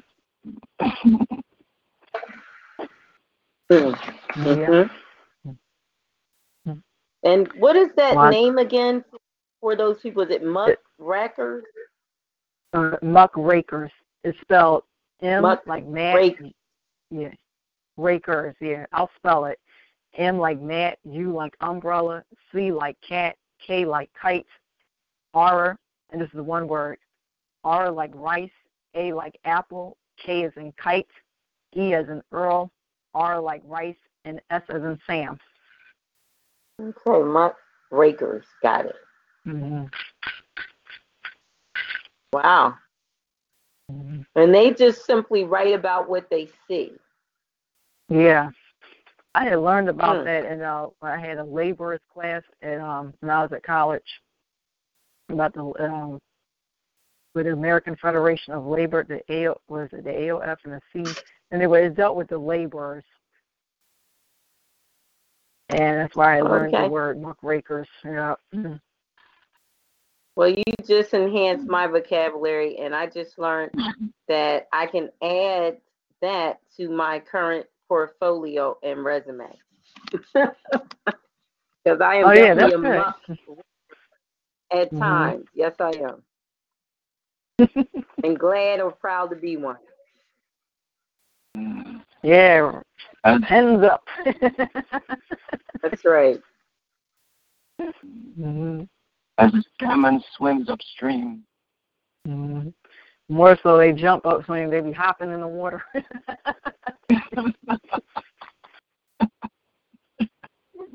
Their scales getting knocked off on the rock.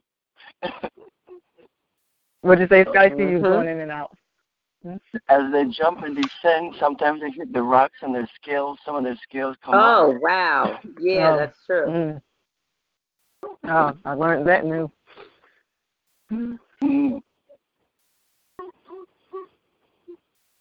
Horrific to watch. I have another definition. I must share this with you for the word muckraker. It says the term muckraker was used in the progressive era to characterize reform-minded American journalists who attacked established institutions and leaders as corrupt. They typically had large audiences in some popular magazines. Interesting. Okay. So most of the muckrakers were journalists. And they have some names. There were a group of writers such as Upton Sinclair, Lincoln Steffens, Ida Tarbell. They were well-known muckrakers. So they were the media themselves. And they said they were the three main muckrakers was Jacob Riis, R-I-I-S, Ida Tarbell, and Lincoln Steffens. Interesting. Well, then I want to be a muckraker. I want to attack established institutions and leaders that are corrupt. And I want to use my writing to do that. Yeah. Not bad. Something I can see myself doing that. That's matter of fact, that would fall in the category of activism, social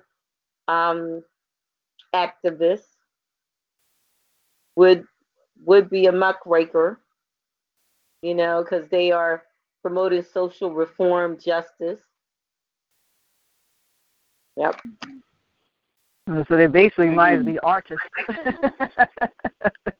Yeah, that's it. Artivists now they call them, because they use their art to perform feats of activism, to raise awareness, to heighten awareness, to promote causes, Oh, yes, it's amazing what art can do. That's right. Yes, it is.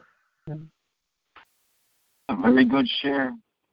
Thank you. Thank you for that. Vaguely remember. Thank you, Word Point. You're welcome. All right, moving on. Number 3. Focus and passion are writers of the supports.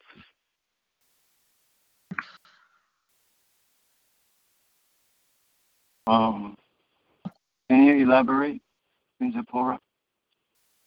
Sure. Because then when you have your focus and you have your passion, they are going to be the ones to help you to move forward, with what you love doing. I strongly concur. It's the only way. Yes, it is. I agree. Because these distractions, and they're like carbon monoxide, and you sneak them up on you and you don't even know it. Next thing you know, and snuck in another or infiltrated. I try to use the simple words aside from the big words. Well, the salmon scales getting knocked off, but it's still going upstream though. So the saga continues. Yeah, here's the thing is that I guess the salmon didn't mean to land on the rock and break its scales.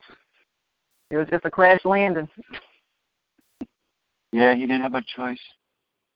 You know, the obstacles and his passion and where he's going. Objective.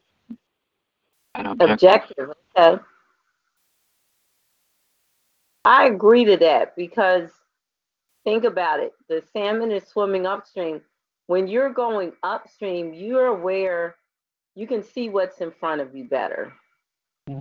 I think sometimes if you're going like downstream, it's going to be a bit difficult. It's not until you get really close to those obstacles that you notice they're there, because the water is kind of like a sheet. It covers those hidden those rocks, so they're like hidden. But when you're going upstream, you kind of can see things erected out of the water a lot better. It's just you gotta, like Skyski brought out, it's subjective. You gotta be mindful of, okay, how you're moving upstream. It's not the movement that's wrong, it's how you move. So you gotta, check for that. Check your footing. Right. It's like you can move too fast and you're gonna slide, you're gonna slip, you're gonna fall, you're gonna bruise yourself, you're gonna break something. But if your steps are calculated, you're more mindful and you're careful, your footing is done in a precise way, then you're a little more, aware of how you're stepping. You're not going to step onto something that's going to hurt you when you're moving in that order. Yeah. So it is about objective. It definitely, objective matters. It really does. Yeah, and this Warriors Queens of Poor, and every path is different, for publishing. So when you find what's going to work for you, and once you start it, don't quit and keep going, keep using it until you reach your goal. Absolutely. The warrior come in, warrior.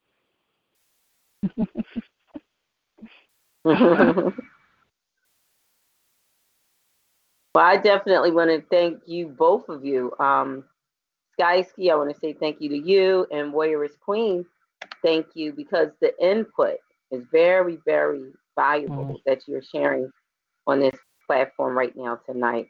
And it's insightful wisdom. Like, this is going to help somebody out there that maybe they're moving in the right direction, but their movement is too swift for this particular season or time. So with Skyski bringing up how, making a statement on the truth being that objective matters, that's going to make them check themselves and say, wait a minute, let me be careful how I'm stepping, the rhythm and how I'm doing things. Let me check for that and make sure it's not, that I don't miss something because I'm moving too fast. So let me be a little more careful and make these calculated steps and decisions so that, I make I'm moving in the right timing, because timing is of the essence. Yeah. TACT, man. TACT. Capital T, capital A, capital C, capital T. Yes, tact. That's the word, because I was trying to figure out, I'm like, what is the word? I'm trying to remember the word. I know it's a word. That's it, tact. When you do it with tact, when you're tactful. Yes. Yeah, I heard that word before, tactful. Yeah, it's graceful. So you're not going to fall. You're not going to, plunge deep into muddy waters, that are uncharted, that you should not be in. You know what I mean? Yeah. So tact matters. Yes, it does.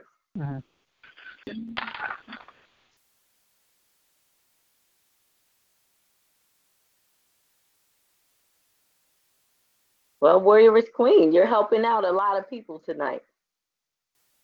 You started Thank you. off the You read my mind program out. about. Mm-hmm. Go ahead. It seems like we're in that flow tonight. We started off the program with Insured by Dave. It's all about helping people, getting the insurance that's needed, so because death, I mean, sometimes it comes so sudden, and it's like Yeah. people don't have the right coverage and insurance, then their family is going to have to find, if they don't already have, money in reserve, they're going to have to acquire it to cover a lot of things. It's expensive. He was mentioning how, think of a wedding that's elaborate. And he said, well, most funerals that are nicely done, they cost the same amount. So he's just bringing up, the significance of why life insurance matters, and start young because you pay less the younger you are, and the healthier your lifestyle. Yep. Interesting. I said, wow. Yeah, that's our people. This Warriors, Queens of Poor. And that's why cremation is the cheapest way for birth. Oh, he spoke on that too. He said a lot of people think cremation is just a few $100s. He said, oh no, cremation is more expensive now than it used to be. And he said even insurance, they cover for that. And he said if you're 18, it's time to start thinking and making a choice about it then. Don't wait till later, because you start with the lower premium the younger you are, and the healthier you are, the better. The more at risk you are to death, the more you're going to pay. So I threw in there, I said, well, so of course, like your military people, the ones that, your police officers, then I had to think about it. I said, well, wait a minute. Nowadays, even our teachers, right? We're going in the classroom and they're war zones now. You got people shooting in the schools now. Yeah. So it's like no place is really safe anymore. We're all at risk. We're all living in at-risk. We're in an at-risk environment, period. Doesn't matter whether you live in the most ritzy community or Tinseltown, or whether you live in Badlands. It doesn't matter, because crime is everywhere, and this gun violence epidemic is global. So it doesn't matter where you live. That's right. Yeah, someone is Warriors, Queens of Poor. Somebody said she was just going gun crazy. Yeah. I mean, it's like, I don't know why this fascination with wanting to fire a bullet has really skyrocketed, but it has. And it's like so many people, they're choosing that route as the way to make a resolution, and it's just wrong. It's all wrong. Violence is not the answer. No, it's not. And not only that, this Warriors, Queens of Poor, and a disturbed person said, shooting people is fun. That's why I said the key word, disturbed. Wow. Disturbed, and that's the thing, it's trigger happy. I believe it was and this is Sage the Page Poet, Marvin Gaye, that put out the song What's Going On. And in the song he talked about, he referred to them as trigger happy police thing. You got these police now, and it don't take much of nothing. They firing away. And they feel justified. They are saying, well, stand my ground. I felt threatened. The person was bigger than me. You hear all of these excuses as to why they did that, but I always look at it like this. You had options.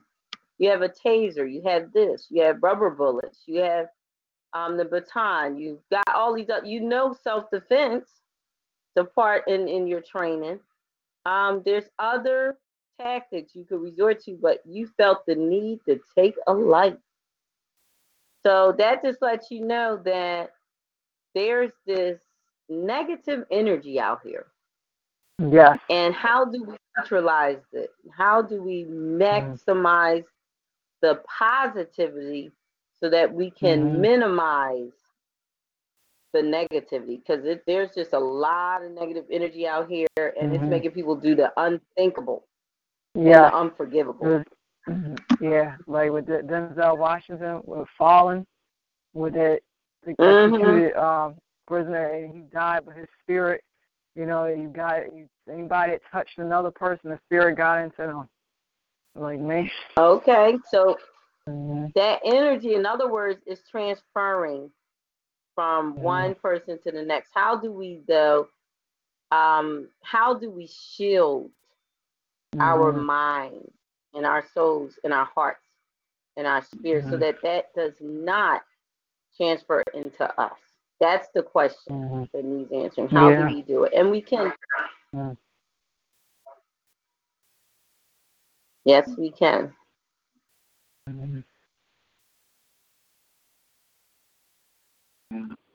I have to say something crazy. Go ahead, Dicey.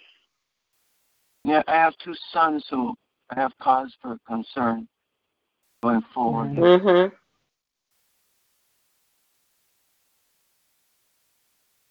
Repeat that, Skysky, because there was a little interference with our reception connectivity. Could you repeat that statement? I have 2 sons, and I have cause for concern. Justified cause for concern. That's right. That's right. And rightfully so. The heart of a father. Today, it's just, wow. You have sons, and you're thinking, I want my child to be able to come home today. I don't want my child to be a mistaken identity, fatality, or, a police officer shoots my son because he's running, because he's afraid. He's scared of what they may do to him, not because he did something.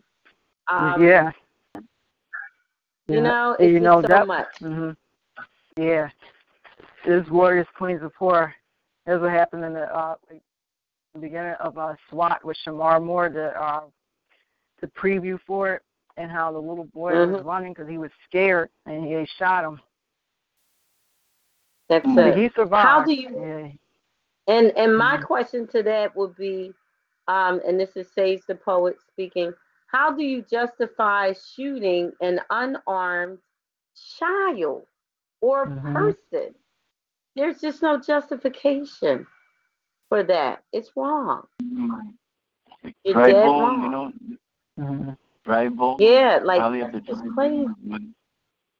Bad times in this bad time. Valley of the dry bones, hollow people, people void of any kind of. Yep, hollow inside, like no soul. They have no compassion, no warmth. I agree to that. Yes. Dry bones, no soul, no warmth, no light. Yeah, I was told about that earlier. What that term meant, the word of it meant. You told the definition. I, was told about that. I learned about that rather. There was a different, word.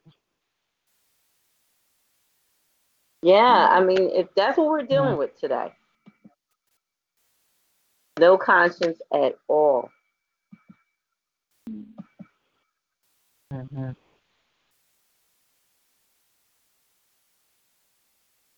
I just Warriors, Queens report, and what would you say, Stacey? No, just kind of speaking under my breath. Sorry for interrupting. All right, moving on. Number 4, this is Warriors, Queens report, and I am telling my writing advice and discoveries, which are the following 5 pieces. I'm now on number 5. I'm now on number 4, which is I'm not a businessman, I'm a business. Jay-Z. Yeah, I saw that quote. It was a magazine article I read, and I saw that, and I wondered what he was saying. Like, I wanted to read into that a little more. So would you like to share your insights as to what you interpreted that statement as meaning? Yeah, it's that And Jay-Z is saying that. restate the quote. Yeah, restate the quote Sure. first, because I want to make sure the listeners can hear it. Sure. Thanks. Number 4, I'm not a businessman, I'm a business. Jay-Z. And my interpretation of what Jay-Z is saying is that his career is his business. He is the business. Wow. That's not a play on words as so much as it being a declaration of fact. Because when you take the individual away and you just have the corporation or the business transaction, it's going to lack the spirit, the energy, the life source of it. You know, we bring that to the table, we, the person. So I see what he's saying. Yeah, that last sentence, of business, that's the key one. That's what he means. You got to kind of keep things in perspective, you know, because you can get caught up and forget, you know, this wouldn't be happening if you didn't initiate it to happen. You know, sometimes people place the emphasis on Nike, but wait a minute, there would be no Nike if that person didn't initiate what they had to do as the one who is the, you know, progenitor of that business and organization. So, yeah. And it is an esteem factor. You know, how do you see yourself in the scheme of things? Sometimes people see themselves as this little black dot, and they see everything else as all the white on the white paper, and they're the little black dot in the center. I mean, if you see yourself like that, hey, your esteem is shot, then any and everybody can just steal from you and take credit for what you've done and take over your, you know, what you've established. Won't rule what's yours if you see yourself like that. And we should own whatever. You know, one moment, own your success. Own all of what you bring to the table. Don't let somebody disown you from it. You own it. And then people will respect you accordingly. Yeah, it does matter. That's all I'm going to say. Sage the Page Poet. All right, thank you, Sage. This is Warriors Queen, and I had wanted to go back to the first piece of my writing advice, and the start it came about using your waiting time, and that time is also helpful is because as you're writing, you know, and then it gives you more time to write the stories, and you're able to, you know, and once that it's a connection, I think, you know, you're thinking that you're not going to hear from somebody, but then you realize that, you know, the reason why you haven't heard from anybody yet is because there's that connection of having these stories, you know, together. You know, you're writing the stories, and then that time, you know, you're using that time, and then when the submission, you know, when they're ready to reply, and then you can send off, you know, your first story because of the process that's going to continue.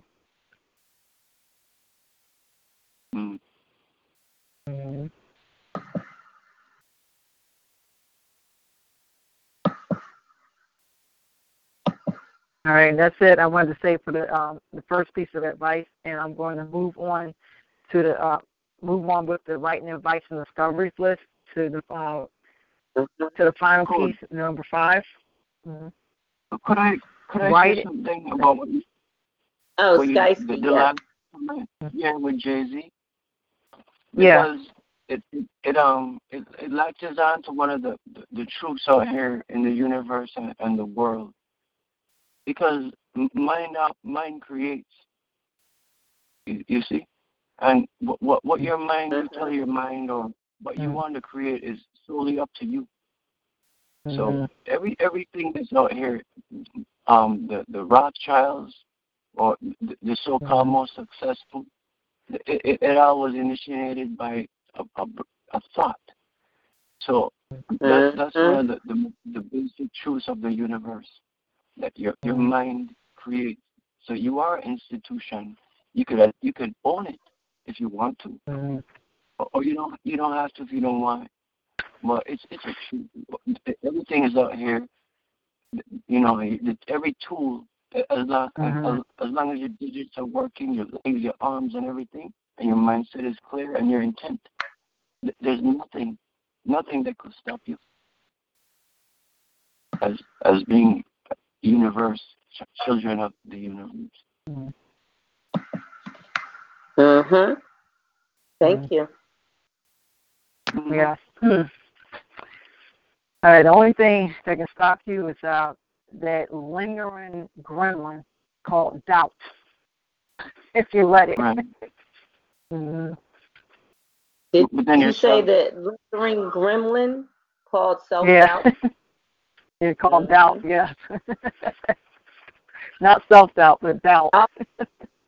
Okay, doubt, and also self-pity, because a lot of times when we miss it or we mess up, we beat ourselves up, and we do it so badly that it takes us a long time to recover from the damage that we've done psychologically, emotionally, which scars us socially too. They say when you withhold your word to avoid like a problem, you start a battle within yourself. And I commend everyone who goes into that nutshell, because sometimes when you respond just so readily, people end up in prison, and so, you see a lot of gun crimes that we talked about. You see, so I commend. It takes real strength to beat up yourself. Rather than the people around you. So I commend the people who, probably the majority, who want to remain law-abiding citizens and to see a bright future for themselves. And they take it in silence. And I commend them. Thank you. This Very word, this word is Warrior Risk. And I was going to say that regarding, like the stress that be attacking people, it's an infection, and then they come and bring it, to their loved ones or their friends, etc., and take it, and that infection then spreads, to the new targets.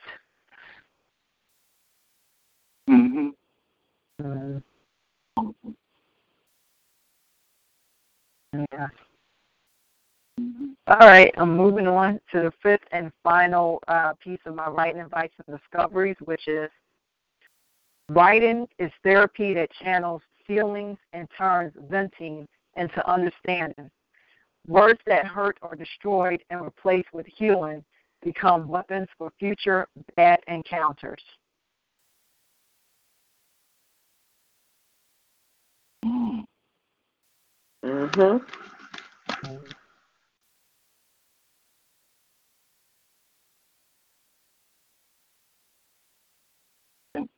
Can you say it one more time, Queen Zipporah? Sure, Skysky. Yeah. Number 5. Writing is therapy that channels feelings and turns venting into understanding. Words that hurt or destroyed and replaced with healing become weapons for future bad encounters.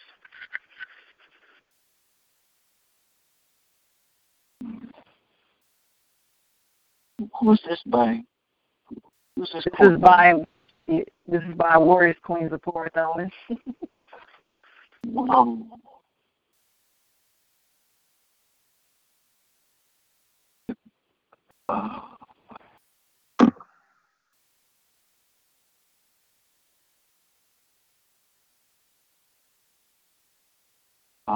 Well, please support us.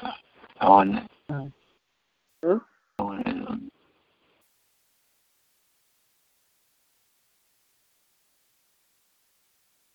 So, Warriors, break it down for us. What, in layman terms, what exactly is your quote statement saying?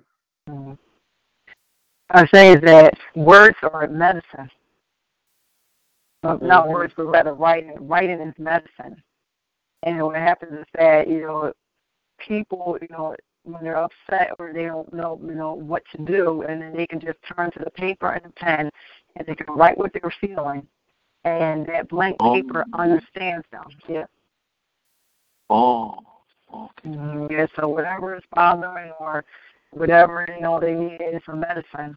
So they can just write it on the paper, from the pen, and that feeling is channeling through the pen onto the paper, and it becomes, a medicine package for them. And they can read over it and look at those words or whatever the situation that, triggered, made them unhappy, and they can look at it and then they'll realize, it'll become healing. And then they can use it, that same medicine, for future, encounters, or future bad encounters, rather.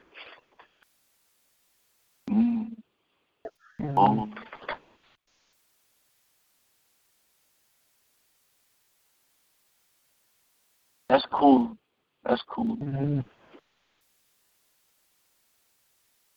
Wonderful. Thanks. All right, now moving on to the next section, which is publishing information.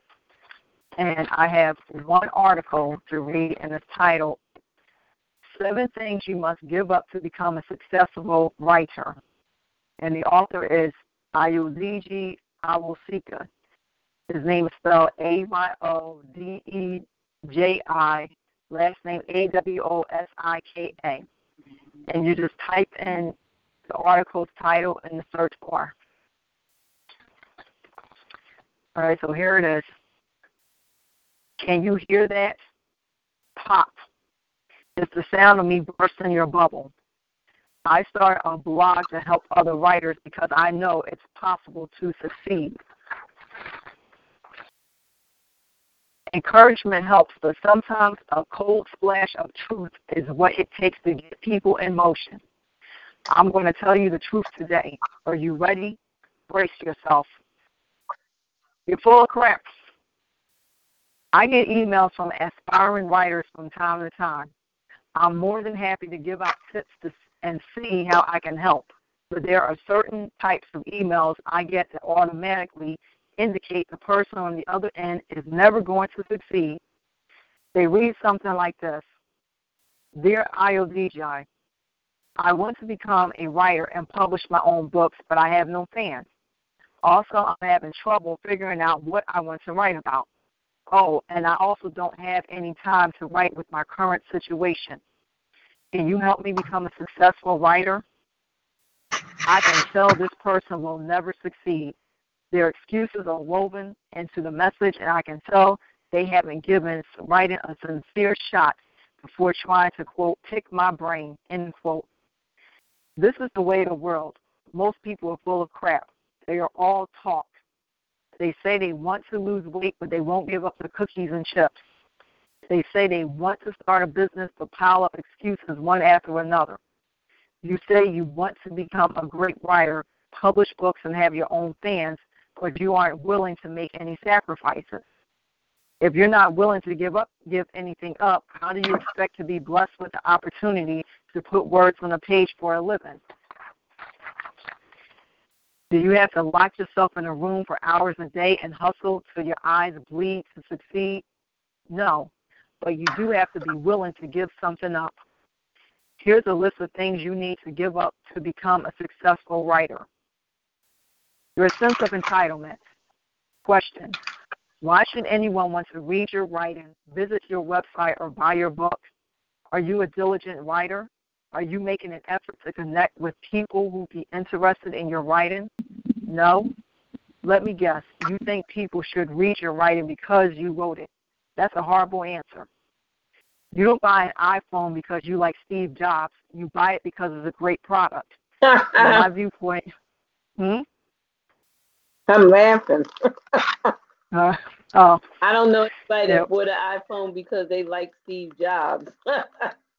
Yeah, he has everything to do with why that iPhone exists. Well, in my viewpoint, you buy it because you like it, and not you just wasted your money. Yeah, or else you just wasted your money. Mhm. All right, moving on. If you're trying to make a living with your writing, your words are by definition a product. You have to create your best work and get it in front of the right eyeballs. It all starts with a personal responsibility. Now I'm going to stop at this sentence, and I'm going to connect it to Jay-Z's quote, "I'm not a businessman, I'm a business." And so the words are your business.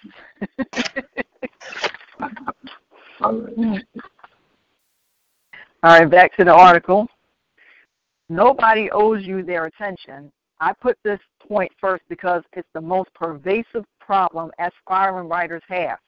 I've seen it countless times, an aspiring writer putting in a relatively low amount of work than whining about their lack of success. Less whining, more writing. Your romanticism. Writing is artistic. You think of writing as a craft. You want to pen beautiful words and become the next Kafka. Good luck with that.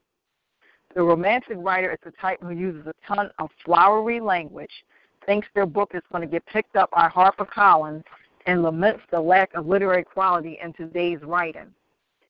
There is such a thing as a technically gifted yet boring and unsuccessful writer.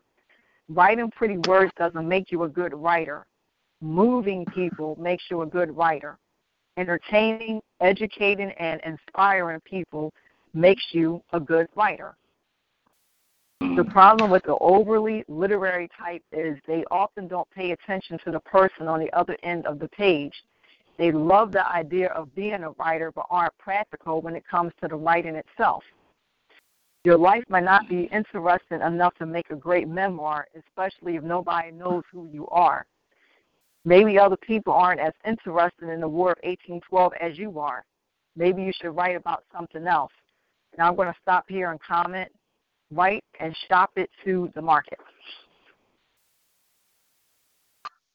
All right, moving on.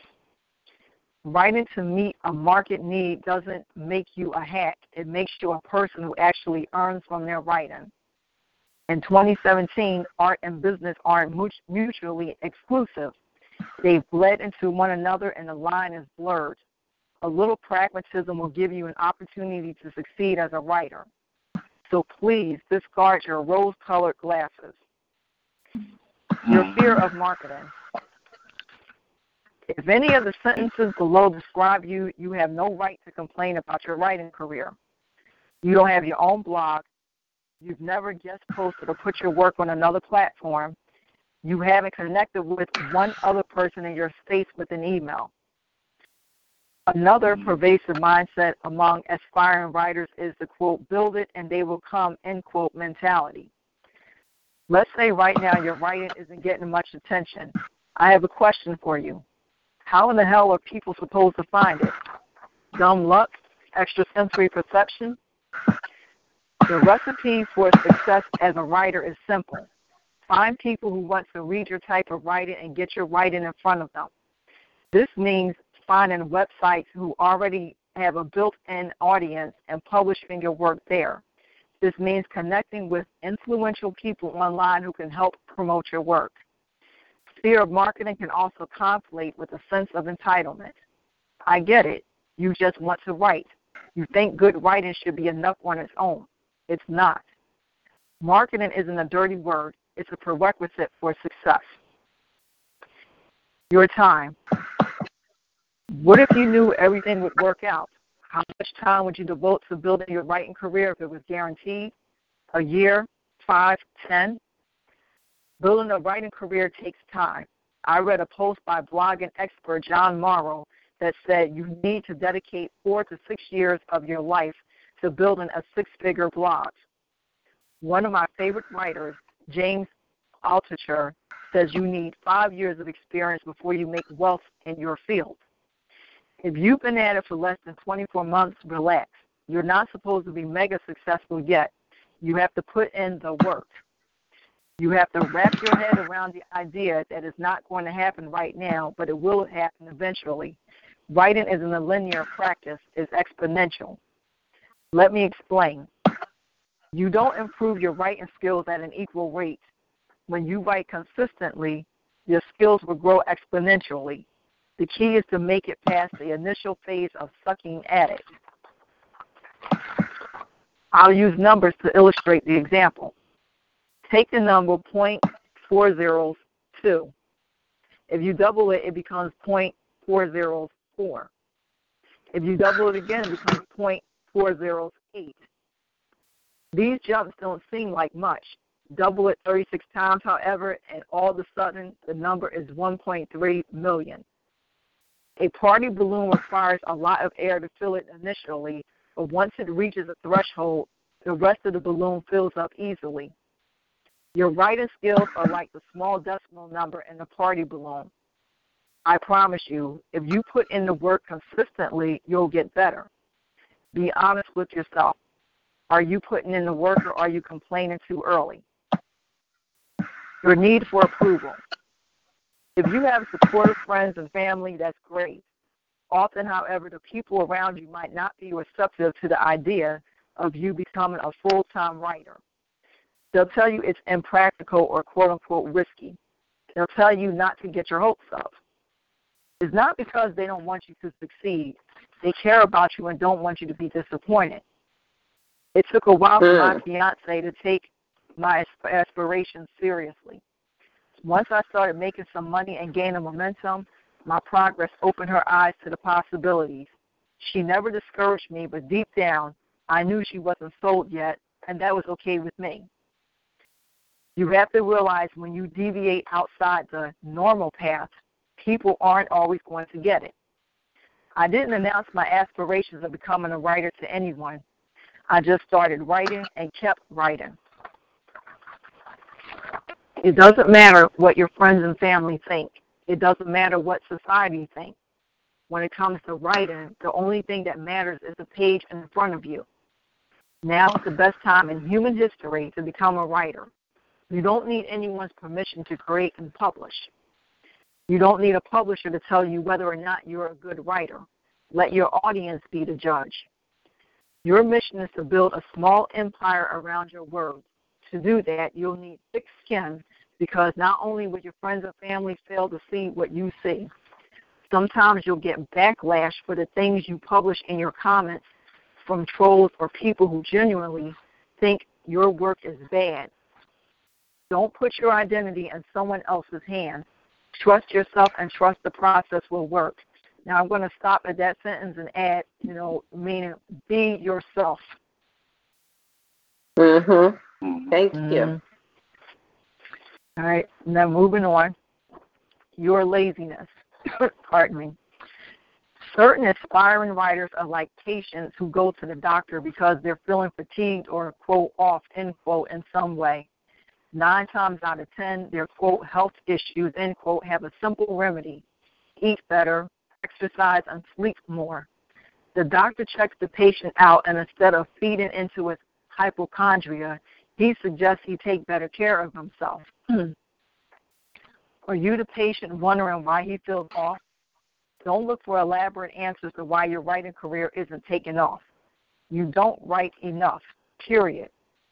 This is maybe my 500th blog post. One of my favorite writers, Seth Godin, has written 6,000.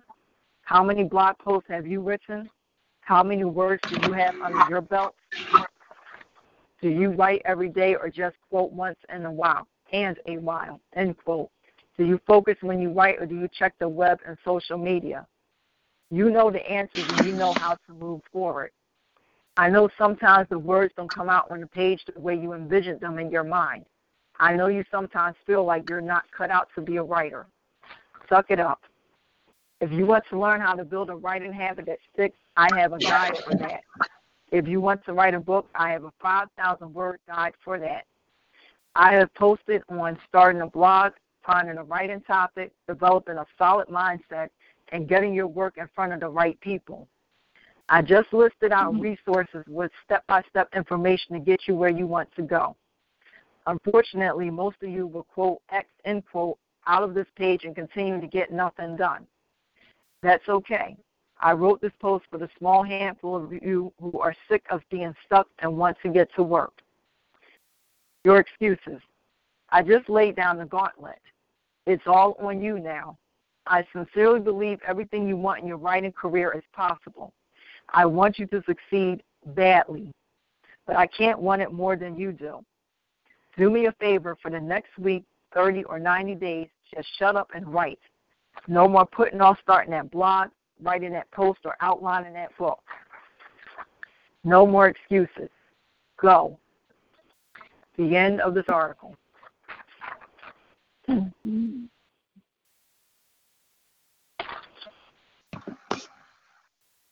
Right. The truth.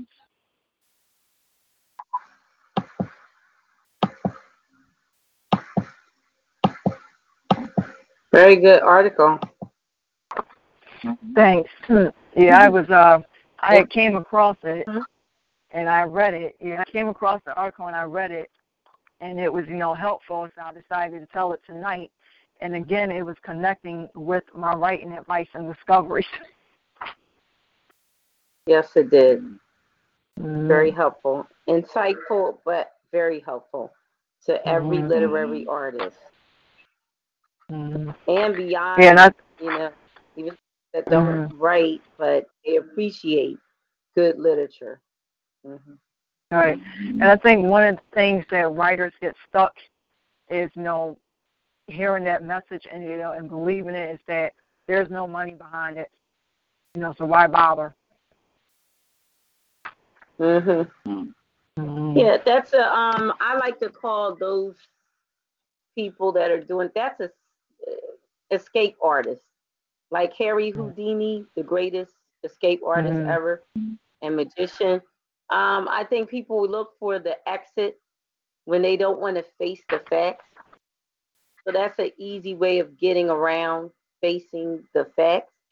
There are times that we just don't know what to say in words. So there are those times when we need to take a sabbatical and take a break, a reprieve, have a moment of reprieve where you just don't write anything. I think Eliza came on the show last week and mentioned about that.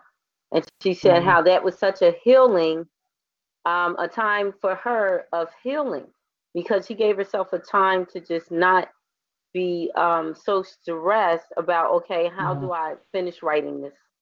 And what do I need to say next? She gave herself time to regroup, time to rest, take a break. And so when she went back to writing, she was refreshed. It was like a clean slate starting from scratch. And she didn't have the weights and the concerns that she had before she took that break. So yes, we do need to know when to say when to take that break and give our minds a rest. Yes. And that's another thing, is that the stubbornness will come in when you should take a break, but then your brain will tell you when to take a break, especially when the creativity stops.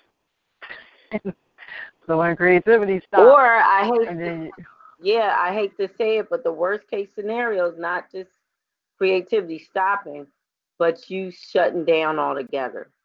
It's called a breakdown. It's like computers crash. Listen, we're not that far from a computer. If you overload yourself, overload your mind, you too will have a mental breakdown. Like your computer has a crash, you will crash. So we need to know when to say when. We need to know when to say when. There's a time for everything. You've got to realize when all of a sudden you're changing. You're not the person you used to be. People don't even recognize you anymore. You're not getting sleep. You're not even eating. You're half near eating. You're looking pale. See, there's a lot of symptoms that we go through, and sometimes we ignore them and think, oh, well, that's a part of the process. No, a part of whose process? It does not have to be a part of the process. You're allowing yourself to become stressed. You got to start paying attention to the signs of stress, because stress will lead you to distress. And when you are in distress, you will find things become in disarray. And you don't even know where stuff is anymore. You start to forget things that you need to remember. And then you don't even know where you're going half of the time. All right, now it's time to sit down, shut it all down, and say, I need time to regroup here. Because now my mind is impacted. And there's a story. This warrior. And I don't think no book, and I'm going to say this one moment, and it's all yours again. I don't think no book being written requires that from you. You are allowing yourself to become overwhelmed. You can become overwhelmed when you are allowing yourself to become overcome by whatever it is that you're doing. That's when you have to start setting boundaries for you, for your health's sake, for your mental health's sake. Because your sanity is not worth sacrificing. For you to say, I finished the book, and then after that, they have to 302 you because you didn't give yourself adequate sleep. You weren't eating and rehydrating yourself as you need to. You weren't giving yourself breaks like you need to. It's just like when you're at work, they give you those 10-minute breaks after so many hours. You've been working, and then you get that full break and that lunch break. You got to do that when you're writing. Don't let nothing drive you insane. I'll use the example, the artist Van Gogh. You don't have to cut your ear off. Don't let nothing drive you insane. When you're driven and you're not the driver, but it's driving you, you're in trouble.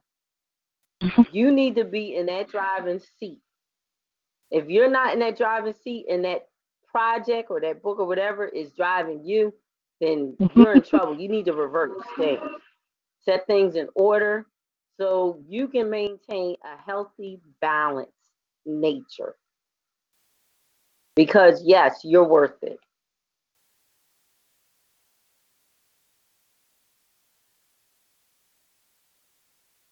And that's all I'm going to say. Sage the page poet. All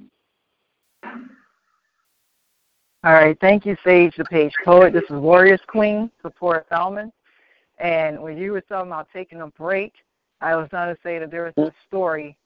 I think the name of it is called The Cure, but I can't remember. But I do remember that there was the character was a writer, and her husband had told her, to take a break, and so that break was the cure, but she described it as being cureless. And I think she was in a room, and at one point she started tiptoeing around. She was tiptoeing around the room, and it got to her husband, and I don't know if he fainted or what, but she continued tiptoeing.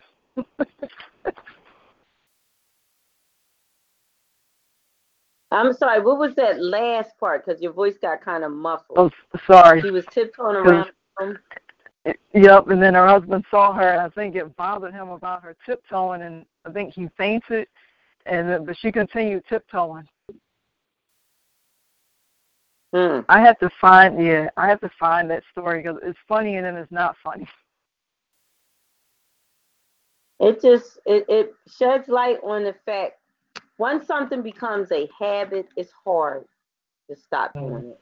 But we've got to find a way, because some of the habits we have are bad ones, and they will drive us insane or drive us to an early grave or drive us into a sickness. And we have to know when we're being driven. What's driving you? And if something is driving you to the extent you cannot be social, your social life is done. You cannot enjoy yourself. You don't have any recreational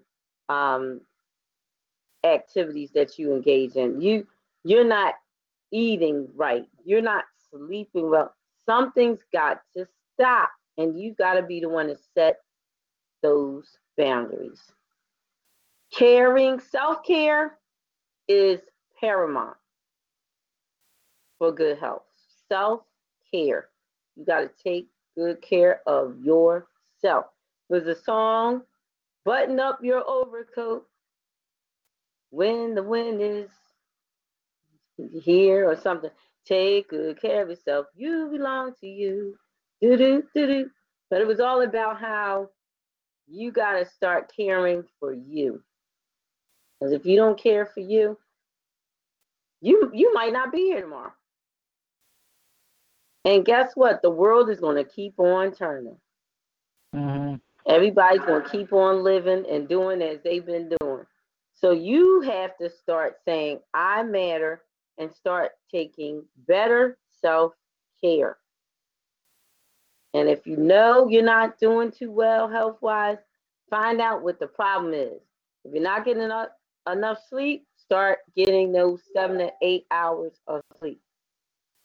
If you're not eating right, start eating right. If you're not drinking right, start drinking and hydrating the way you ought to. But we got to take control of our lives, take our lives back. Very important. It's better that we start acknowledging those things now, because you don't want to end up in a hospital and somebody saying to you, you know, you did it this time. You really did it. And then they're just hammering you with their tongue lashing you, because you didn't do this and you didn't do that. You know you need to get your rest and da-da-da-da. You don't have to be subject to that. So rather than having somebody else do that, you start looking over your own life and saying, you know what? I need to take better self-care. I need to get more sleep daily. I need to drink more water, hydrate myself better. I need to work out at least 20, 30 minutes a day. I need to do more walks, especially now the weather is very fair. Get that clean, fresh air in my lungs. I need to start walking around near the grass and the trees more, because we co-inhabit the earth with them. They give us oxygen, we give them the carbon they need. So we just have to start changing our lifestyle. To live well, it requires a lifestyle of doing the necessary things. That's what it requires. Well, so nice of you to say this tonight. Not so many people want to hear powerful stuff. Thank you. A lot of people want to hear that. Yeah, we've got to just uplift each other and keep each other on track, you know. Remind, especially our artist community, there's a lot of artists, they die young. And some of them, they have a heart of gold, but they die young. And a lot of times it's because they are giving so much, but not taking good self-care. That self-care piece is where they lack.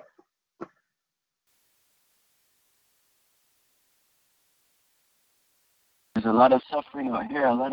The majority of people out here are going through some issues, and the gals for sure. A lot of people are very depressed right now. That's so true. And I always say, look on the bright side with everything that goes on every day. Focus on what's good in your hood, or focus on what's good that's happening in your neighborhood, because there's still something good happening. We just don't get it on the local news. Yeah, because they're not going to tell you what's happening good, because they know bad news travels fast. So the more bleak they can report news to us, the better. So we got to keep ourselves informed of what's happening good in our neighborhoods. So that's why shows like this are important. And every platform and venue that's a community-centered, community-based movement, we should support it in our communities.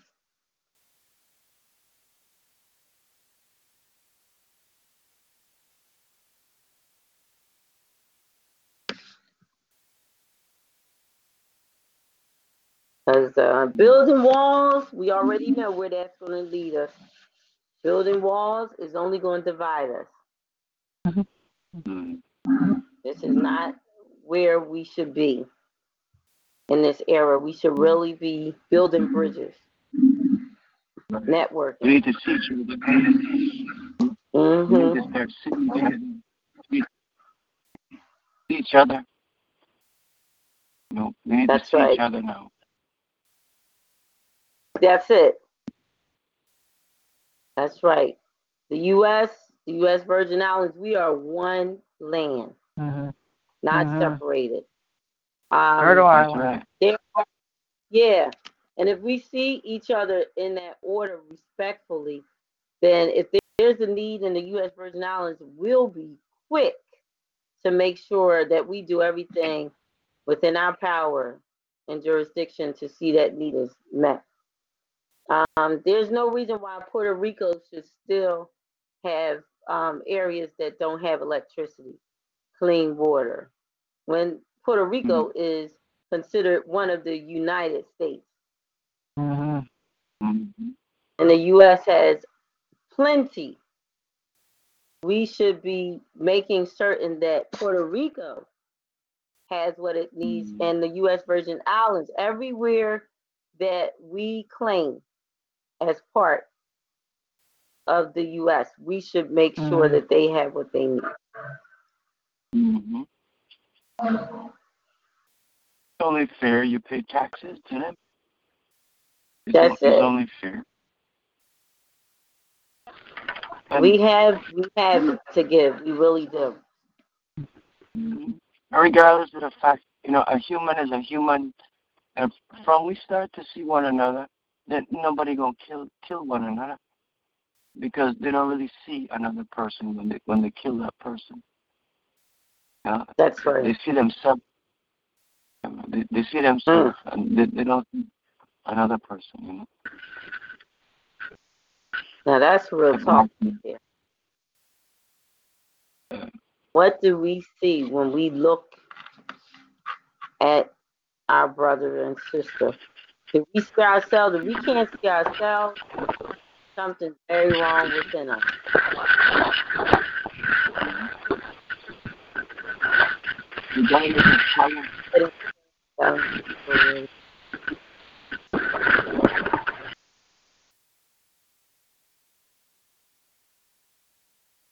The warrior is queen, the poor Thalmans.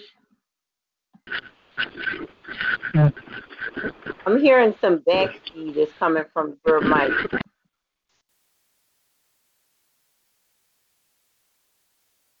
I'm not sure. All right, can you hear me now? All right, can you hear me now? Yeah, I was getting backseat. All right. Are you moving something around? No. Wait, what do you mean? Okay, I don't hear it now, but it sounds like something. Yeah, there was sounds that it was coming through your mic. Like you were moving things around. There was a lot of sounds, like stuff moving around. Yeah, whenever I get backseat on the person's microphone as a courtesy to our listening audience. And then I'll just let you know your microphone is muted. It's only muted temporarily. I will open it back up, but that's only because there was sounds coming through. I'm not sure what it was, but it was coming through your mic. All right, thank you, Fido. All righty, I'm moving on to tonight's suggested reading, which is The Importance of Being Earnest play by Oscar Wilde. And the message in the play is, honesty is accepted or taken advantage of. And I'm going to read just the first 3 paragraphs on page 478 in the book, The Compact Bedford Introduction to Drama by Lee A. Jacobus, 5th edition. The play was originally written in 4 acts, but because the producer requested it to be cut, Wilde reworked it into 3 acts, agreeing that the excisions made the play stronger. Its subtitle, A Trivial Comedy for Serious People, has prompted commentators to think of the play as a farcical fluff, a play about little or nothing that is nonetheless profoundly amusing. The New York Times commented after its first U.S. opening, the thing is as slight in structure and also devoid of purpose as a paper balloon, but it is extraordinarily funny, end quote.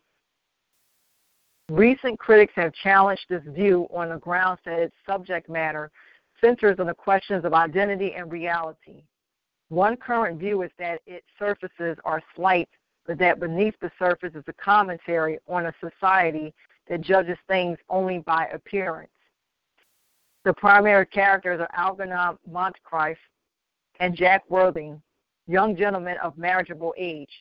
Among the women are Algernon's cousin, Gwendolyn Fairfax, who adores the name Ernest and is in love with Jack, Lady Bracknell, her mother, and Cicely Cardew, Jack's ward.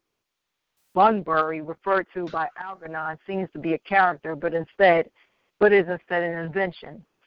He is a convenience for Algernon, a country friend whose illnesses Algernon uses to avoid social events he dislikes, such as Lady Bracknell's dinners. Jack, who lives in the country, has created a similar figure to help him escape the town, an imaginary brother, Ernest. In town, Jack pretends to be Ernest, and all his town acquaintances, including Algernon and Gwendolyn, know Jack by that name. The similarities with Restoration comedies are striking. The question of marriage is central in the play, and attitudes toward marriage and Wilde's social class are among the targets of his satire. When Lady Bracknell probes into Jack Worthing's background, she discovers the distressing news about his family line, quote-unquote line. Jack is a foundling who has been left in a handbag in Victoria Station. His family, quote-unquote line is the Brighton line. Gwendolyn could also have stepped from a Restoration comedy. She is determined to have Jack Worthing, and when he seems sluggish about proposing, she prompts him, offering a critique of his proposal by telling him he seems inexperienced at it. The play owes perhaps even more to the farces of the 1880s and 1890s, and a great deal to the well-made play of Eugene Scribe and his successors. Critics often compare Wilde to Alexandre Dumas, the author of La Dame aux Camille, because both writers fashioned their plays with a considerable degree of artificiality, planting information in the first act that would prove the solution to problems in the last act. They also play with questions of identity, disguise, and revelation, and at the last minute, in much the way Wilde does here when he reveals the identity of Ernest. All right, and that's where I'm going to stop. Can you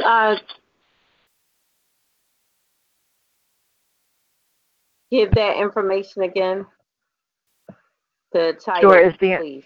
Yeah, sure. Tonight's suggested reading is The Importance of Being Earnest play by Oscar Wilde.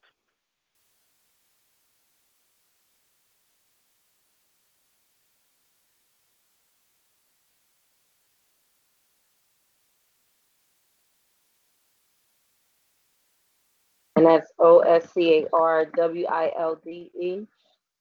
Yes.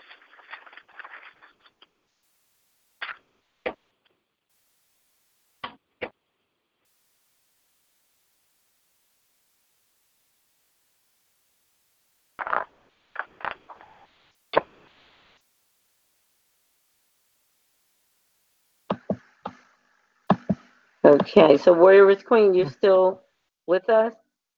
Yeah, I'm still here. Okay. Yeah, I was just checking. I'm looking it up now for the spelling to make sure I had it right. Yes, Wilde. Okay, and Ernest, EAR. Okay.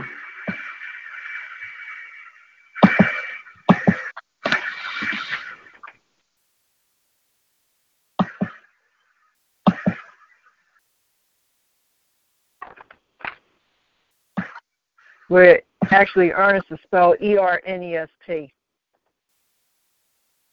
Right. But I was saying Yeah. EAR because that was the part I needed to know. Yeah, that's the part. Yeah, that's correct. The importance of being earnest, EARNEST. Yeah.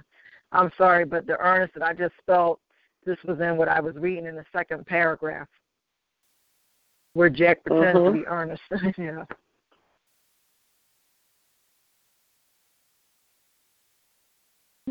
Yeah, because this was a play in 3 acts by Oscar Wilde. Performed in 1895, published in 1899.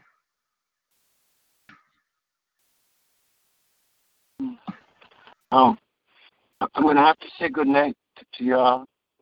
Okay. Yes. Well, thank you for joining us. We're about to say goodnight in 10 minutes, but thanks again for joining us on the platform. We appreciate it. Pleasure to let me share this time with you all. Have a good night, everyone. Yep. Good night, Skysky. All right. Good night, Sephora. Good night, Blessed Francine. All right, peace and blessings. Take care. Thanks for the input as well. Very good input. You're very welcome.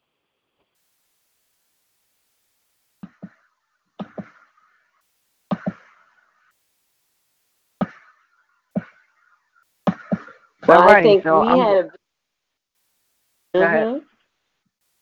I think we had a very insightful show tonight. You can continue on. We have 10 minutes, so whatever you have, just put it in that time. All right, so I'm going to wrap up the 10 minutes with the final segment, Anti-Trump Art Warriors Resistance Medicine. Part A is literature. I was born on the prairies where the wind blew free and there was nothing to break the light of the sun. I was born where there were no enclosures. Geronimo. Next is, next quote, man belongs to the earth. Earth does not belong to man. Native American quote. Next section B, music. And one song, which is Better Days by Diane Reeves. Message lyrics, I'd say, how can I be sure what is right or wrong?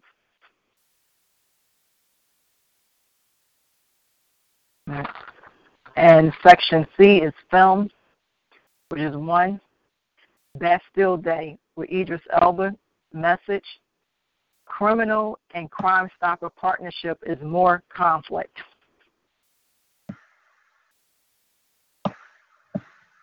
The end. I'm sorry. Correction. Bastille Day trailer. There we go.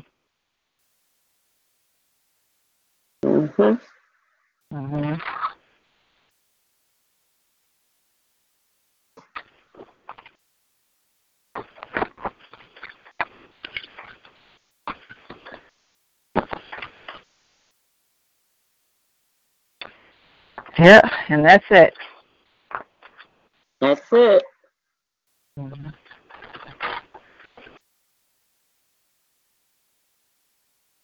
Well, again, it's always a pleasure. We got a few minutes left. Do you have any poems or any food for thought that you'd like to share? Well, I don't have any poems, but I do want to have a message for our listeners that we appreciate you all for listening and that you're learning, more and more useful things that will help you get published, not only with writing, but with everyday life in general. Beautiful. Mm-hmm.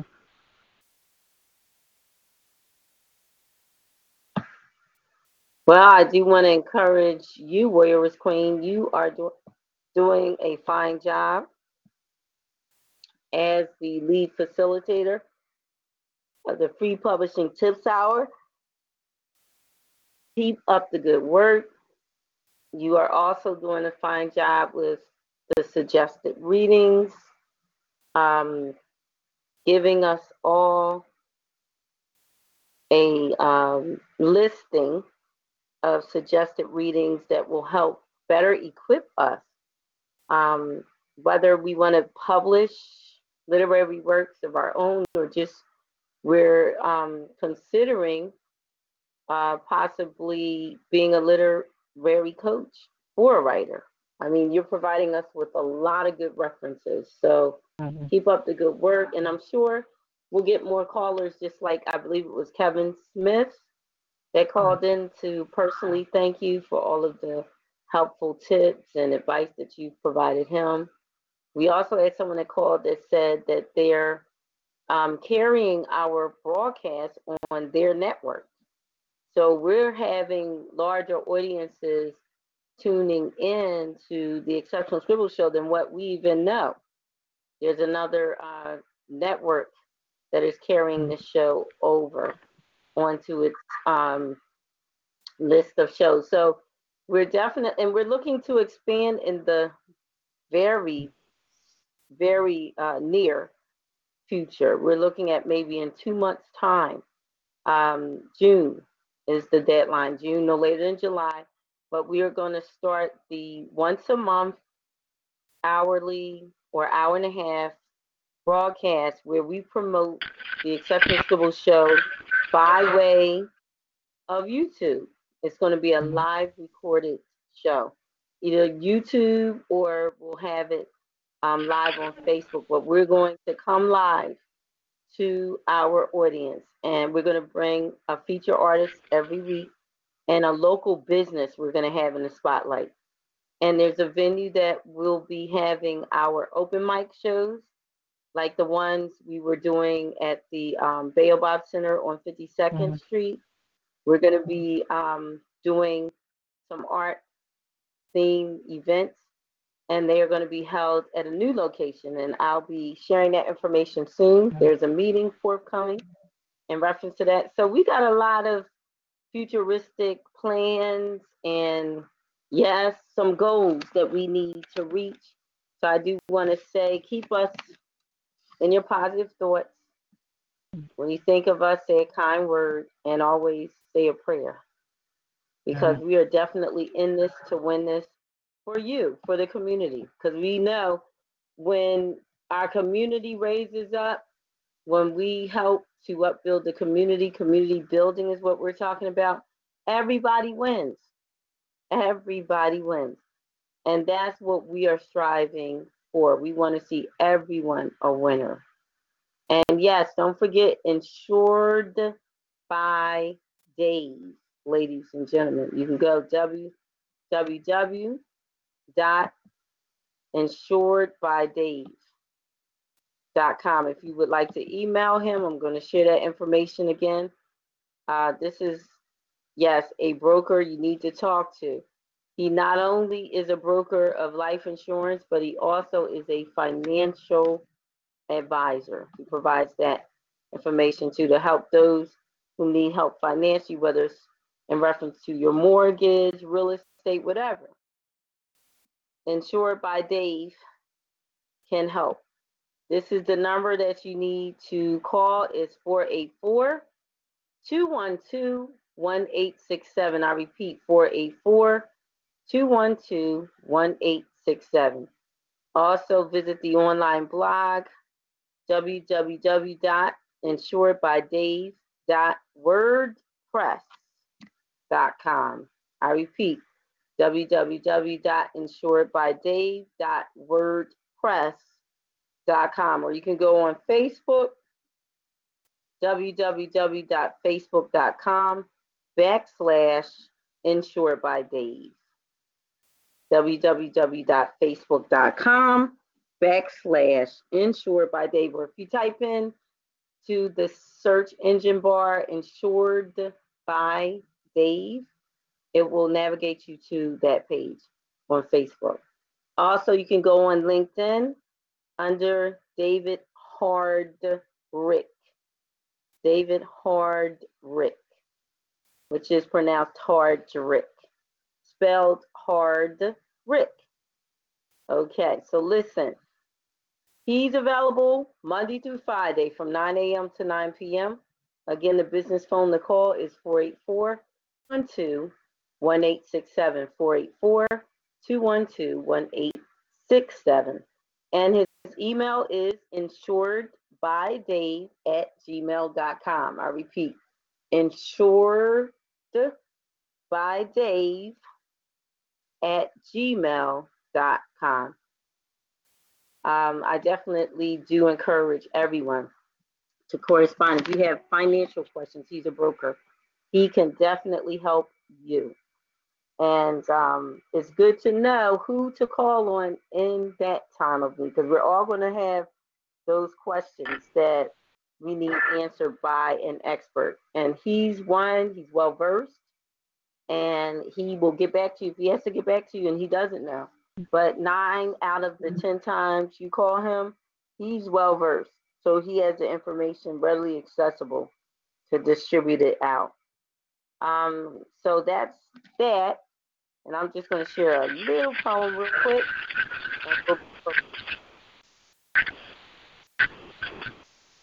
And then we're going to hear final words from Queen Zipporah, Warrioress Queen Zipporah Thelman. Here's that poem. This is going to be quick, and this is an original poem by Sage the Page Poet. That's my signature. And the poem is entitled Justice. Does justice have wings? Can justice fly? Does justice have a soul? Does justice cry? Does justice sing? Does justice dance? Does justice have a lover? Does justice have a mother? Does justice even exist? Many seem to wonder. Does justice even care?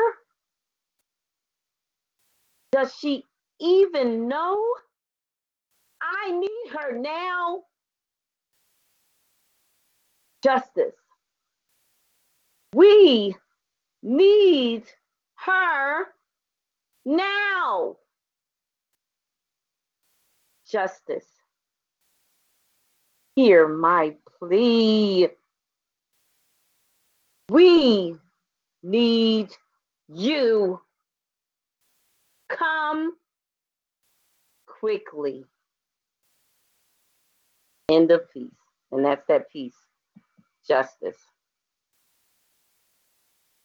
By Sage the Page Poet. That's my signature. Well, Warrioress Queen Zipporah Thelman, if you have any closing remarks, the mic is now in your hands. Take us home. Yeah, sure.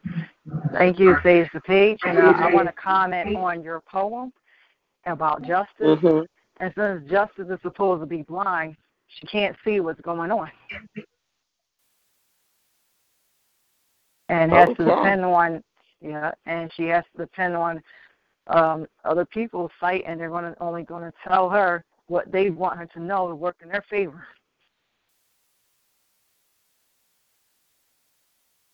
So there we have it. Mm-hmm. If justice is blind, ladies and gentlemen, does she even care? Does she even exist? We have these questions. Children, And I came from that perspective, the innocent. I had them in mind. That was the voice, giving them a voice. How do you think they would speak about justice? How do you think they would perceive her? What thoughts might they have about justice? The innocent, the ones that don't know her, the ones who haven't really seen much, to be able to say, this is what justice looks like, this is who justice is. So we got to keep in mind the innocent out here. And when we make choices and decisions, when we vote, we want to vote smart because they don't know justice. And that's the way they approached this situation. They want to know her. They know we need her. So they're pleading for her, but they don't see her. So we've got to make justice appear. And yes, one way we can do it is by way of politics. I know a lot of people don't want to hear this. I don't care. Mhm. Get out there and vote. We have a very important election coming up. Everyone, I don't care if you're old, I don't care if you're young. You're not too young and you're not too old. Register if you're not already registered. Now's the time. Get registered. May starts the primary as for Philadelphia's local primary for city council. Let's vote, people. It's time to get smart, be smart, and vote smart. I'm already putting my bid in for Asa Khalif. And yes, I'm making that announcement Mhm. now. For city council, he has my vote. There are others for other things, but we've got to vote, people. It does matter. The time is now. So let's do this. And that's all I'm going to say there.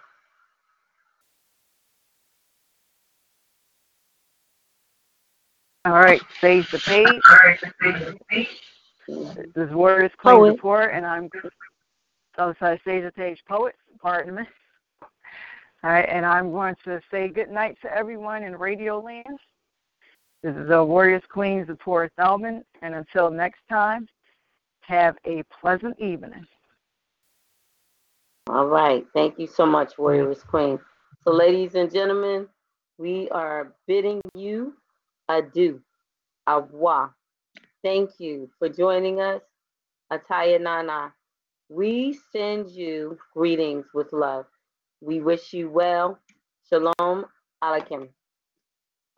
We want you to prosper. We want you to have holistic health. And it will happen for you if you say to you, self-care is paramount. Okay? So let's make that a daily mantra and let's just do it. Let's do what it takes to stay healthy. Love, peace, and blessings to all.